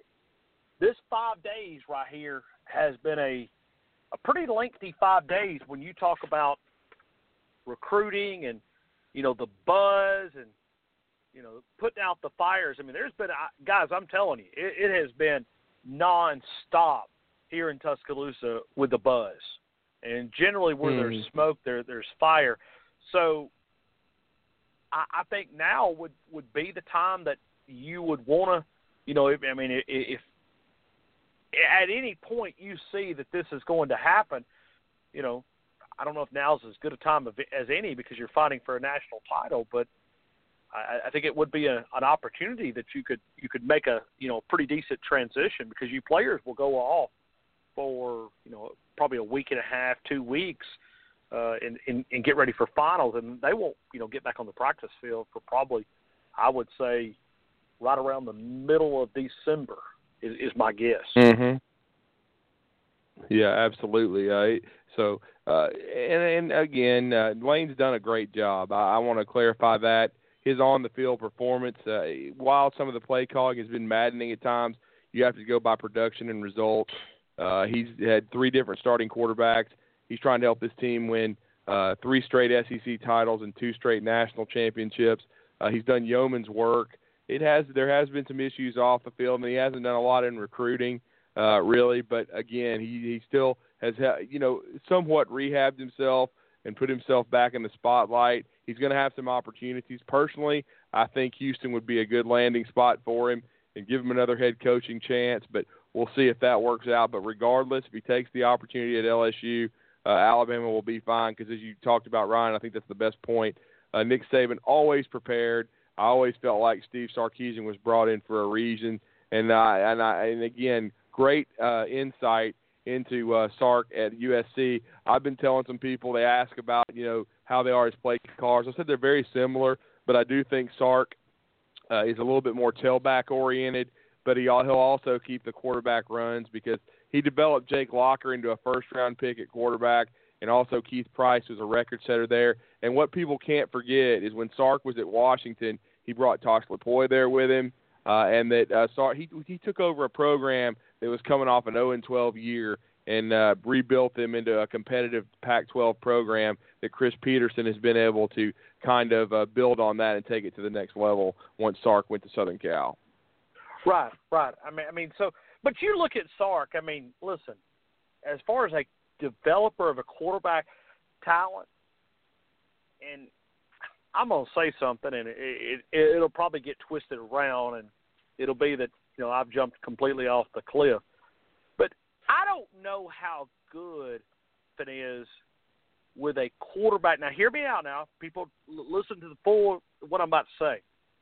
I don't know if he's that great, Lane Kiffin, as a quarterback developer. Okay? Right. I think Lane Kiffin does a great job with recognizing the strengths and the weaknesses of a player and calling plays based on those strengths and weaknesses. But working on mechanics, I've been told by 2 or 3 different people that I think I know I trust, that he doesn't really enjoy that side of the game. Does that make any sense? Am I making any sense with that? I mean, that he's not a great... I know. Yeah, I understand what you're talking about. You're talking about as far as with individual player development, not great, but he's really good at putting together an offensive plan, scheming, and play calling, and really getting and setting up matchups and putting players in position to succeed. Just maybe not as good with the player development part. Yeah, and I guess that's what I'm saying is that, and I don't know if he enjoys that. But he is, right. I would say, probably the best. I mean, I think he's right there because he could expose, and we had Shane Matthews today on our show, and you should have heard him explaining why the jet sweeps are used. I mean, yeah, we know why they're used, but right. I mean, he went into a quarterback of eye control and why defensive linemen follow those lateral, horizontal plays rather than the vertical. He said, you'll do them knowing that they won't be successful, but just to be able to when you do fake it, that you get that minute of hesitation. When he went into explaining it, and I thought it was great, but he is a brilliant play caller. I don't know if he's a brilliant quarterback developer. I know that everybody's going to say, well, he did it with Blake Sims. He did it with Jacob Coker. But I go back to ask you a question. And this is simply a question. It's not a comment. Has Lane Kiffin ever put a big-time quarterback in the league? Not really. I mean, he did get Jonathan Crompton drafted, but I think that was more identifying what Crompton was good at, identifying what Blake was good at, and identifying what Coker was, and building an offense around their skills and putting them in position to be productive. I don't know if they improved their fundamentals all that much, but he was able to put them in systems where they could put up numbers. Yeah, and so I guess that's my comment. Matt Leinart certainly, he wasn't that great, but he didn't succeed long term in the NFL though. No, he puts them in position to get drafted. But that's right. all about it's Mark still the same Sanchez narrative. Was Mark Sanchez? I think that was his exactly. guy, was it not? Yeah, exactly. You've already mentioned Jonathan Crompton. The only one that's had success in the NFL is Carson Palmer.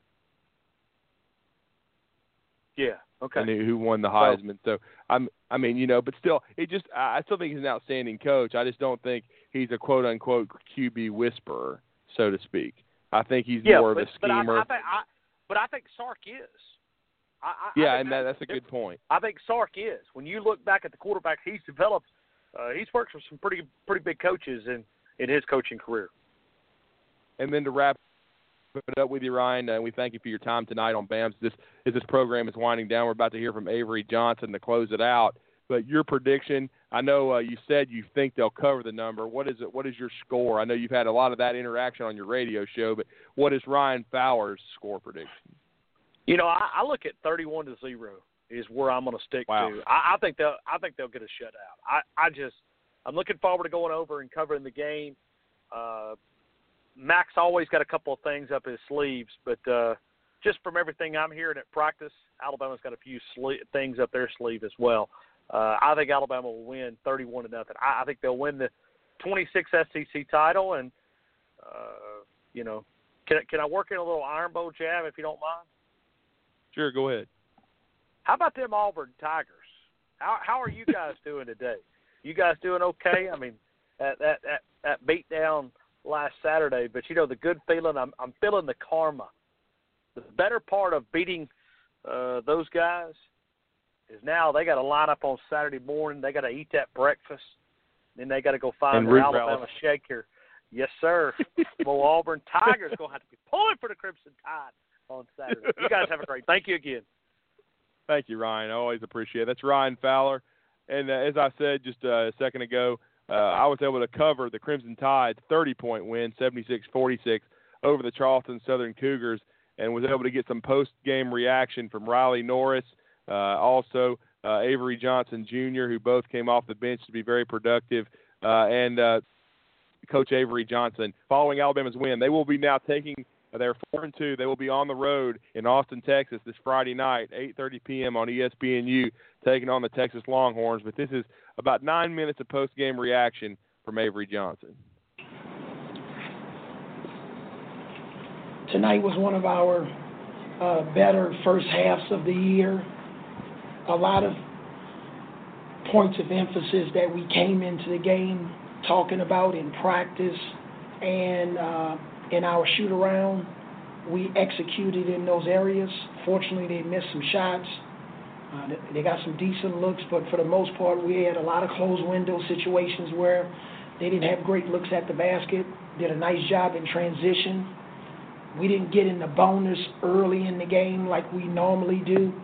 So we had a lot of good patterns of and consistent patterns of execution on both ends of the floor, and I'm proud of the way the guys responded after the way we played on this last road trip and the way we practiced 2 days ago. They definitely turned it around tonight. Okay, question for Clark? Yeah, Riley, as veteran on this team, what does it mean to see Braxton Key have 2 great games so far for the Crimson Tide? It means a lot. We know that Braxton's capable of doing that night in, night out. We saw it every day in practice leading up to the season and in season. So it helps us out tremendously. We know that he can go get it every night and play hard and do what he does.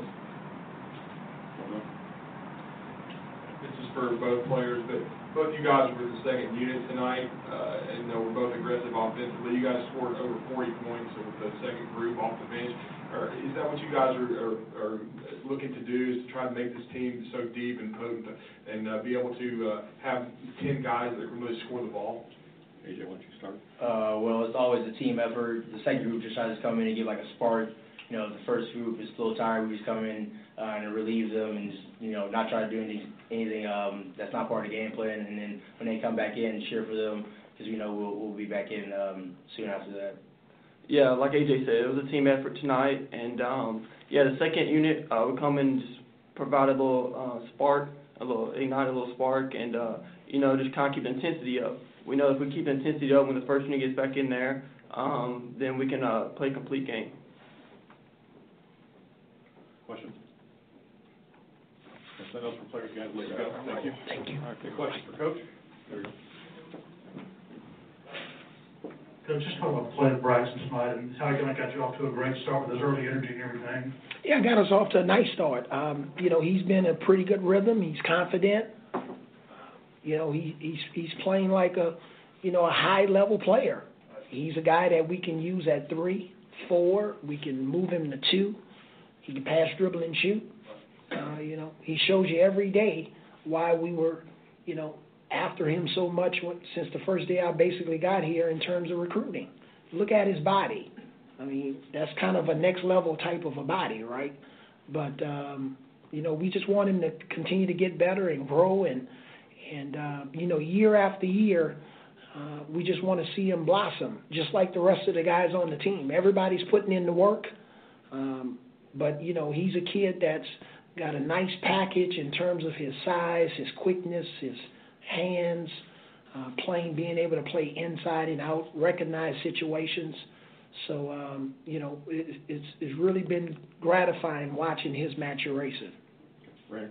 I can tell the 7-minute mark of the second half, you guys didn't miss more than 3 consecutive shots. How important or how impressed were you with the offensive consistency? Yeah, I liked it, in terms of trying to find holes in the zone. We still had some breakdowns here and there, but we got it on video. We can go and teach and coach it. These last 2 days, that's all we did was practice against zone defenses. So we saw some carryover in terms of the way we executed. We found guys when they were open. We made our open threes. We set good screens. So we'll continue to improve in that area so that we can be more of a balanced team on offense. But I thought Corbin's and DeJarmond and their energy early in the game, what Braxton did, really helped get us off to a great start. And as I alluded to earlier, we just didn't get in the bonus so early in the half, which, like in the second half, put us in the bind. You said you were trying to still figure out your identity, make a few switches. Do you feel any closer to doing that? Well, and it's more of a rotation. So you saw early in the game, it was a 9-man rotation. And it's not like the other 3 guys can't play. It's just a tough job for tough people, right? So we got to make decisions and use other guys, in terms of spot minutes. But you saw basically what we were after in terms of that 9-man rotation with AJ and Riley and Shannon and Dante. But, those guys are going to have to give us better, consistent production. We had some situations where the ball was slipping through our hands and we didn't make great 2-hand catches. And so we had 5 turnovers in the first half and 8 in the second half. So we still have areas to improve in. Yeah, can you talk a little bit about the performance of your bench tonight, how important it is to have that depth? Well, it's very, very important. If you look at the Ball State win and the game tonight, our bench, scored a lot for us. They're getting after defensively. They allow us to change our defenses. We showed you a couple of different presses tonight, which fortunately led to some turnovers, and we converted those turnovers. But you can do that when you have a solid 9-man rotation. You definitely just can't play 12. That should be the headlines for all of your stories. He didn't play 12 in the meat and potatoes of the game, okay? And Coach, a couple questions. Dante Hall's really seemed to pick it up since starting in Las Vegas and tonight, playing with a lot of energy and running the floor and being able to block shots and rebound outside of his zone. Kind of talk about his development and what he's done. You are really watching the game, rebounding out of his zone. I like that. That's good because that's something that we talk about. And we also talk about dirty rebounds. Our centers haven't been getting enough dirty rebounds and rebounding out of their zone, which is a pursuit situation. That's more of a willpower, a mindset, a want to. That's just like a guy only tackling in his area, right? Sometimes the real good players tackle from sideline to sideline. So that's what we're after. That's a great question. And then the second question, with 2 big road trips going up to Austin and Eugene, are you concerned about the free throw shooting? Free throw shooting is something that we need to improve upon. We have to do a better job of getting in the right mindset at the free throw line, especially our really good free throw shooters. That is tough sometimes. If you got a guy on your team that's historically been a below 50% free throw shooter, you have to basically live and die with whatever happens. But when your guys that you're counting on to shoot 80% and above are struggling from the line, then that's going to be problematic. So hopefully our guys will continue to get in the right mindset, because I think a lot of it's right between the ears. It's just about getting comfortable of what I call the normal mind. That mind that you have when nobody's in the gym and you make 100 in a row, transferring that mind to a game situation. Go Alex and then Mark and then I'll be it. kind of along that same lines, how vital was it that, Braxton hit those first 2 threes, kind of got a little bit of the momentum going, confidence early. Obviously, looks like you missed your next 4 or 5 in a row, but still, how important were those first 2? It was important because that's been something that we've said when teams zone us, we have to take and make our wide open threes. We missed so many wide open threes in Las Vegas. I mean, wide open. There weren't anybody between here and Vegas. So fortunately, Braxton did a nice job of catching the ball and getting in the right position and squaring up to the basket. And again, I just think for him, he's in the right mindset. He's got a lot of confidence. He's hungry to get better. He see a lot of his other friends around the country that he played against on both the AAU circuit and high school circuit, what they're doing. That's just normal. But, he's going to continue to grow, and we want to help him really maximize his potential, and he's just scratching the surface right now. Mark? I just want to ask, Nick King being in the starting lineup, how has he progressed throughout last year and also up to now? Well, Nick, this is only, his 6th basketball game in a year and a half almost. So he's still trying to find a rhythm. He's not there yet. He was dealing with, he got a knee and the thigh a little bit yesterday at the end of practice. So, just trying to make sure that he's healthy. And, once he gets healthy 100%, we think you'll see his production increase. Thanks, Coach. Okay, thanks. And that was Avery Johnson following the outstanding win over Charleston Southern, 76-46, led in scoring by Braxton Key with 16, 11 for Avery Jr. off the bench, and then 10 for Armand Davis off the bench as well. As we wrap up this edition of BAMS Radio, I wanted to give you a couple of quick updates today. There's been 2 state championship games decided in the Super 7. Of course, Hoover won last night in 7A over, unfortunately, our own Thomas Watts alma mater. They had a long, I think, 22-game win streak for McGill-Tulane, finally snapped. Drew, it didn't happen. I just woke up and put on pants yesterday, and the rest of the day is a blur. Well, it was a 17-7 Hoover win, but still a great run for McGill throughout the year as the number 1 team in the state in 7A. And then earlier this morning or this afternoon at 11 o'clock, Piedmont repeated in 3A 22-12 over Ronnie Cottrell, Shane Wasden, and Mobile Christian. Earlier this afternoon, Maplesville continued to roll, winning their 3rd straight 1A. I believe it was 40-12 over Pickens County. And right now we have a barn burner, late 3rd quarter. Beauregard, the Hornets, up on Coach Cheatham and Winona High School, the alma mater of one Sam Shade, former Alabama strong safety, now the coach with the Sanford Bulldogs. It's 14-13. Beauregard just recently retook the lead. We're trailing at half 13-7, but a very good football game in the 5A final going on right now in Jordan-Hare Stadium in Auburn, Alabama, where the state championships will be played. And tomorrow, the Madison Academy Mustangs go for their first 4A title after moving up from 3A, winning 3 3A titles in the last 4 years. And then we'll also have the 2A final, and then to close it out tomorrow night, 6A. But like we said, Alabama Crimson Tide basketball will be on at 8:30 p.m. for the Tide fans, who I'm sure are going to want to watch Avery's group to see if they can get a big road win over Shaka Smart and the Texas Longhorns, who have kind of been struggling. But it's been a great BAMS Radio. We've gone over our limit a little bit tonight, but we wanted to bring you that audio from Avery Johnson. Great stuff from Ryan Fowler, William Redfish, Barger, and we enjoyed it. Thomas, your thoughts at the beginning of the show. Always do a great job in producing our program, but we hope everyone enjoyed this live edition of BAMS Radio. The podcast will be up, I'm sure, by the morning, and for those that may have missed it. But great stuff, and we hope everyone enjoyed it. Thomas, I'm going to let you give your prediction really quick. I know you gave yours via the back chat, but let the listeners know what your prediction is for Saturday. 38-3. This Florida offense is just bad, and Alabama will wear the Florida defense out.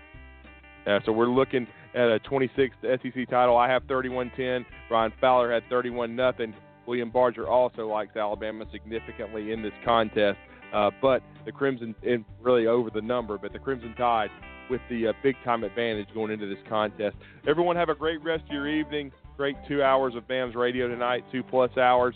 We look forward to speaking with you again next week as we kind of try to break down the college football playoff. Good night and roll Tide.